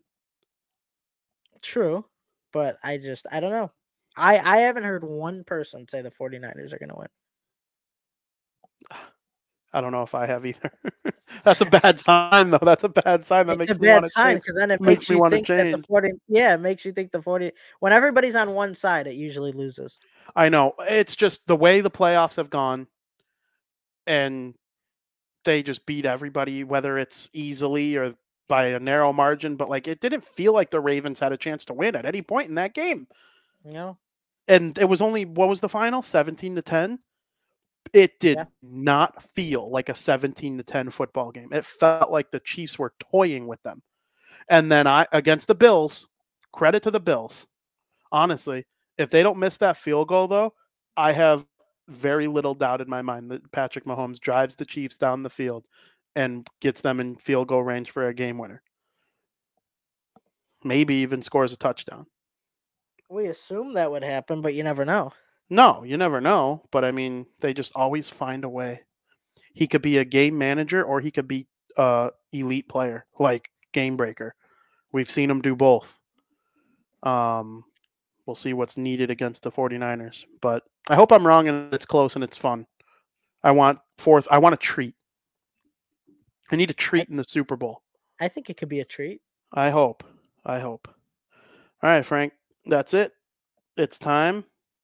Oh, do you want to do prop bets now or in breaking bets? We'll do it in breaking bets. America's favorite podcast segment of the week. Breaking bets.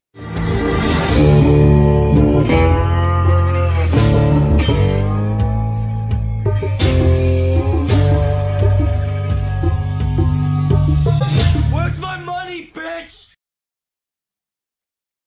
Make people money for the Super Bowl now. I'm going to run through this fairly quick because I have 5 props. Hell yeah. 1, 2, 4 props. Hell yeah. I wasn't going to do any like hockey picks or anything or like basketball, but there were 2 I really liked, so I'm going to include them. But it's going to be mostly Super Bowl picks. So I got a lot here. I don't know if you have anything you want to throw in with some prop bets. I know you said last week you were thinking about maybe having some. I don't know if you prepared any. You probably didn't. Got that dumb look on your face. So that's probably a no, but I'm going to start off, get the non-Super Bowl picks out of the way really quick. We got the Tampa Bay Lightning tonight facing off against the New York Rangers. I'm fancying the Rangers money line here at minus 135. Bet to win 2 units. This will be the Lightning's first game after the All-Star break, where they entered the All-Star break on a 3-game win streak. The Rangers began their post-All-Star break with a nice 2-1 overtime win against the Colorado Avalanche. Both teams have been playing great hockey recently, but the Rangers have been the more consistent team this year, so I'm going to ride with them at Madison Square Garden. My second pick, the Warriors are playing the 76ers in Philadelphia. I like the Warriors money line at minus 115, bet to win 3 units. The 76ers found out that Joel Embiid will be out 6 to 8 weeks. This 76ers team has stunk without him, and Tyrese Maxey has had the weight of the world put on his shoulders because of it. While Tyrese Maxey can carry this team to a win on any given night, as we've seen in the past, I watched it firsthand the other day. This team's now 4-11 without Embiid in the lineup, and the Warriors are never an easy ask, especially without your top player. So I like the Warriors money line at -115, bet to win 3 units. Now we shift all of our attention to the Super Bowl. I like the Chiefs money line at +105. 10-unit banger on it. Put your 10 units on it. It's still hard to believe that the Chiefs are underdogs, given how dominant in the playoff they've been. The Chiefs are trying to win back-to-back Super Bowls. These are the moments that Andy Reid and Patrick Mahomes strive in. Only Tom Brady and Joe Burrow have ever beaten Patrick Mahomes in the postseason. I do think that list will grow over the next 5 years, but I don't think Brock Purdy will be the next one added to that list. So I like the Chiefs money line +105, 10 units. Now we dive into the props a little bit. I'm going to start off. I chose some props that had like the most fun, I thought. I'm going to start off with the Gatorade color poured on the winning coach. Last year, we saw purple, which is crazy because I'm pretty sure purple was a big underdog because it's never purple. But I'm fancying you're going to do 20.25 quarter units on each of these. And if either one hits, it's a win. You come out ahead. So I'm counting it as a win if either of these colors hit. I'm fancying orange at +300 and blue at +350. Purple's such a weird color. I doubt we'll see it again. I mean, you could use the excuse like it's a superstition. They want to keep it the same. But in 2020, when they won, it was orange. So, I mean, last year was the first time we saw purple in forever. So it's like, did somebody just really want purple Gatorade last year that like they had to have it? Because like to me, I looked at the winning colors. It might have happened like once besides last year. It's like I feel like purple Gatorade is something not a lot of people just drink. I could be wrong, but for a Super Bowl, it's kind of a wild move. So I'm fancying orange or blue this year. +350 on blue, +300 on orange. You put a quarter unit on each of them. Whatever one wins, you come out ahead. We're not trying to hear. We're here to make money, not to be greedy. So this one was interesting too. The jersey number of the first touchdown score, over under 22.5. I'm fancying the under 22.5. Bet to win 1 unit at -105. There's 3 players you got to worry about. They're 3 deadly high potent players. You got to worry about Kittle, Kelsey, and McCaffrey. I know that's scary. 3 of the best players in the game. But the odds are in your favor because even though they're some of the best players in the game, you have a better chance of them not scoring and them throwing to like Debo or Pacheco running it in or even Mahomes running it in, sneaking it in. I mean, the odds are you have a better chance of them not scoring first. That doesn't always happen. That's why if you take one of those 3 I named, Kittle, Kelsey, or McCaffrey to score the first touchdown of the game, it's always big plus. Because it's not always likely to happen. They don't always go to their superstars because the defense is covering them well. So I like the odds of it hitting on the under 22.5, -105, bet to win 1 unit on the jersey number, under 22.5. This was one I've really never seen before, so I like to dabble with this as well. The time of the first possession in the Super Bowl. Over under 3 minutes and 15 seconds. I'm leaning over here. Bet to win 1 unit on the over 3 minutes and 15 seconds for the time of first possession at -110. I have a feeling there's going to be a lot of running plays to start the Super Bowl, kind of getting a feeling of your opponent. And then at that point, you basically need 1 or 2 first downs with the running clock. There will be some passing, but I feel like they're going to open run heavy, especially if the 49ers get the ball first. Hand it to McCaffrey, let him do his work, get some first downs. It's going to be a run-heavy first quarter, in my opinion. So I like the over 3 minutes and 15 seconds for the time of the first possession. Like I said, if it's run-heavy, you really only need 1 first down, and you're probably good to go. If it's pass-heavy, well, you're boned. But I still think over 3 minutes 15 seconds is a good play at -110. Bet to win 1 unit.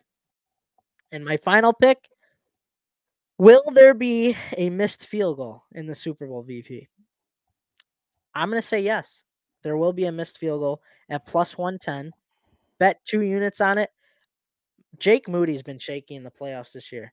You also have the benefit of a team trying a really long field goal at the end of the first half to try and add on some points. It hit last year. There was a missed field goal last year at plus value, and I feel like there's value in it every year with it being plus always. So I like that there will be a missed field goal, plus 110, 2 units on that. Very good, Frank. Very, very good. I haven't thought of the prop bets I'm thinking about this year, like at all. But I was looking at Gatorade just now. So Purple won last year. That was the first time it won since 2012. Exactly. It's just rare. The Giants poured it on Tom Coughlin. Purple Gatorade. We haven't had a none in a while. I don't know. Can you even bet on none? Yeah. I don't like that, though. That's no fun. It hasn't been none since the Patriots dumped a none on Bill Belichick in 2017. They have since won the Super Bowl in 2019 and poured blue on Bill, so it's not a Patriots thing. The last time we had orange was when the Chiefs won in 2020. Blue back-to-back years with the Buccaneers and the Rams in 2021 and 2022. I don't know. I think we haven't had yellow in a while. The last time there was yellow was 2018 when the Eagles poured it on Doug Peterson. So I think I like yellow. I love yellow Gatorade too. Like the flavor of it?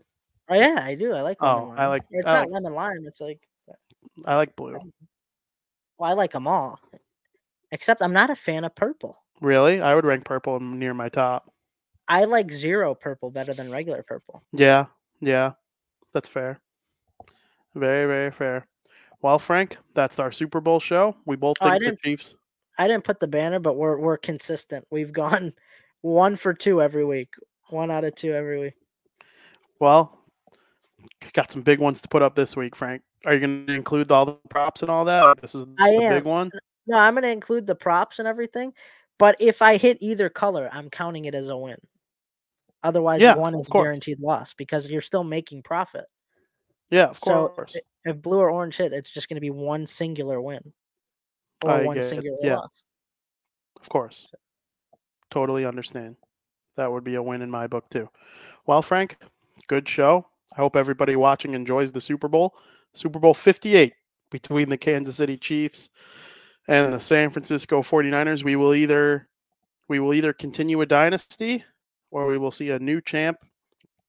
Not new champ, they won the Super Bowl, but a newer champ, one we haven't seen in a while, win. And I'm very much looking forward to it. So very good stuff, Frank. Very good stuff. Make sure you watch the rest of the shows here on the Barroom Network. We got plenty of going on, plenty of Super Bowl coverage. I will be doing another Super Bowl show on Friday at 11 a.m. when me and Joe Mando will predict some things going on in the Super Bowl as well. We'll get some of his thoughts similar to what we were saying in this show. Very excited to hear what he has to say about it, and I hope everybody tunes in here on the Barroom Network. And stay safe this weekend. Super Bowl Sunday is it's a drunk fest out there on the roads, so be safe and, enjoy football. This is it. This is the last bite of the NFL sandwich. It's the best bite of the season. It has all the proper sauces, the proper condiments. It's got a piece of every meat, a piece of every cheese, perfect bread ratio. This is the best bite of the NFL sandwich every single season, and I hope everybody enjoys. And as always, thank you for listening.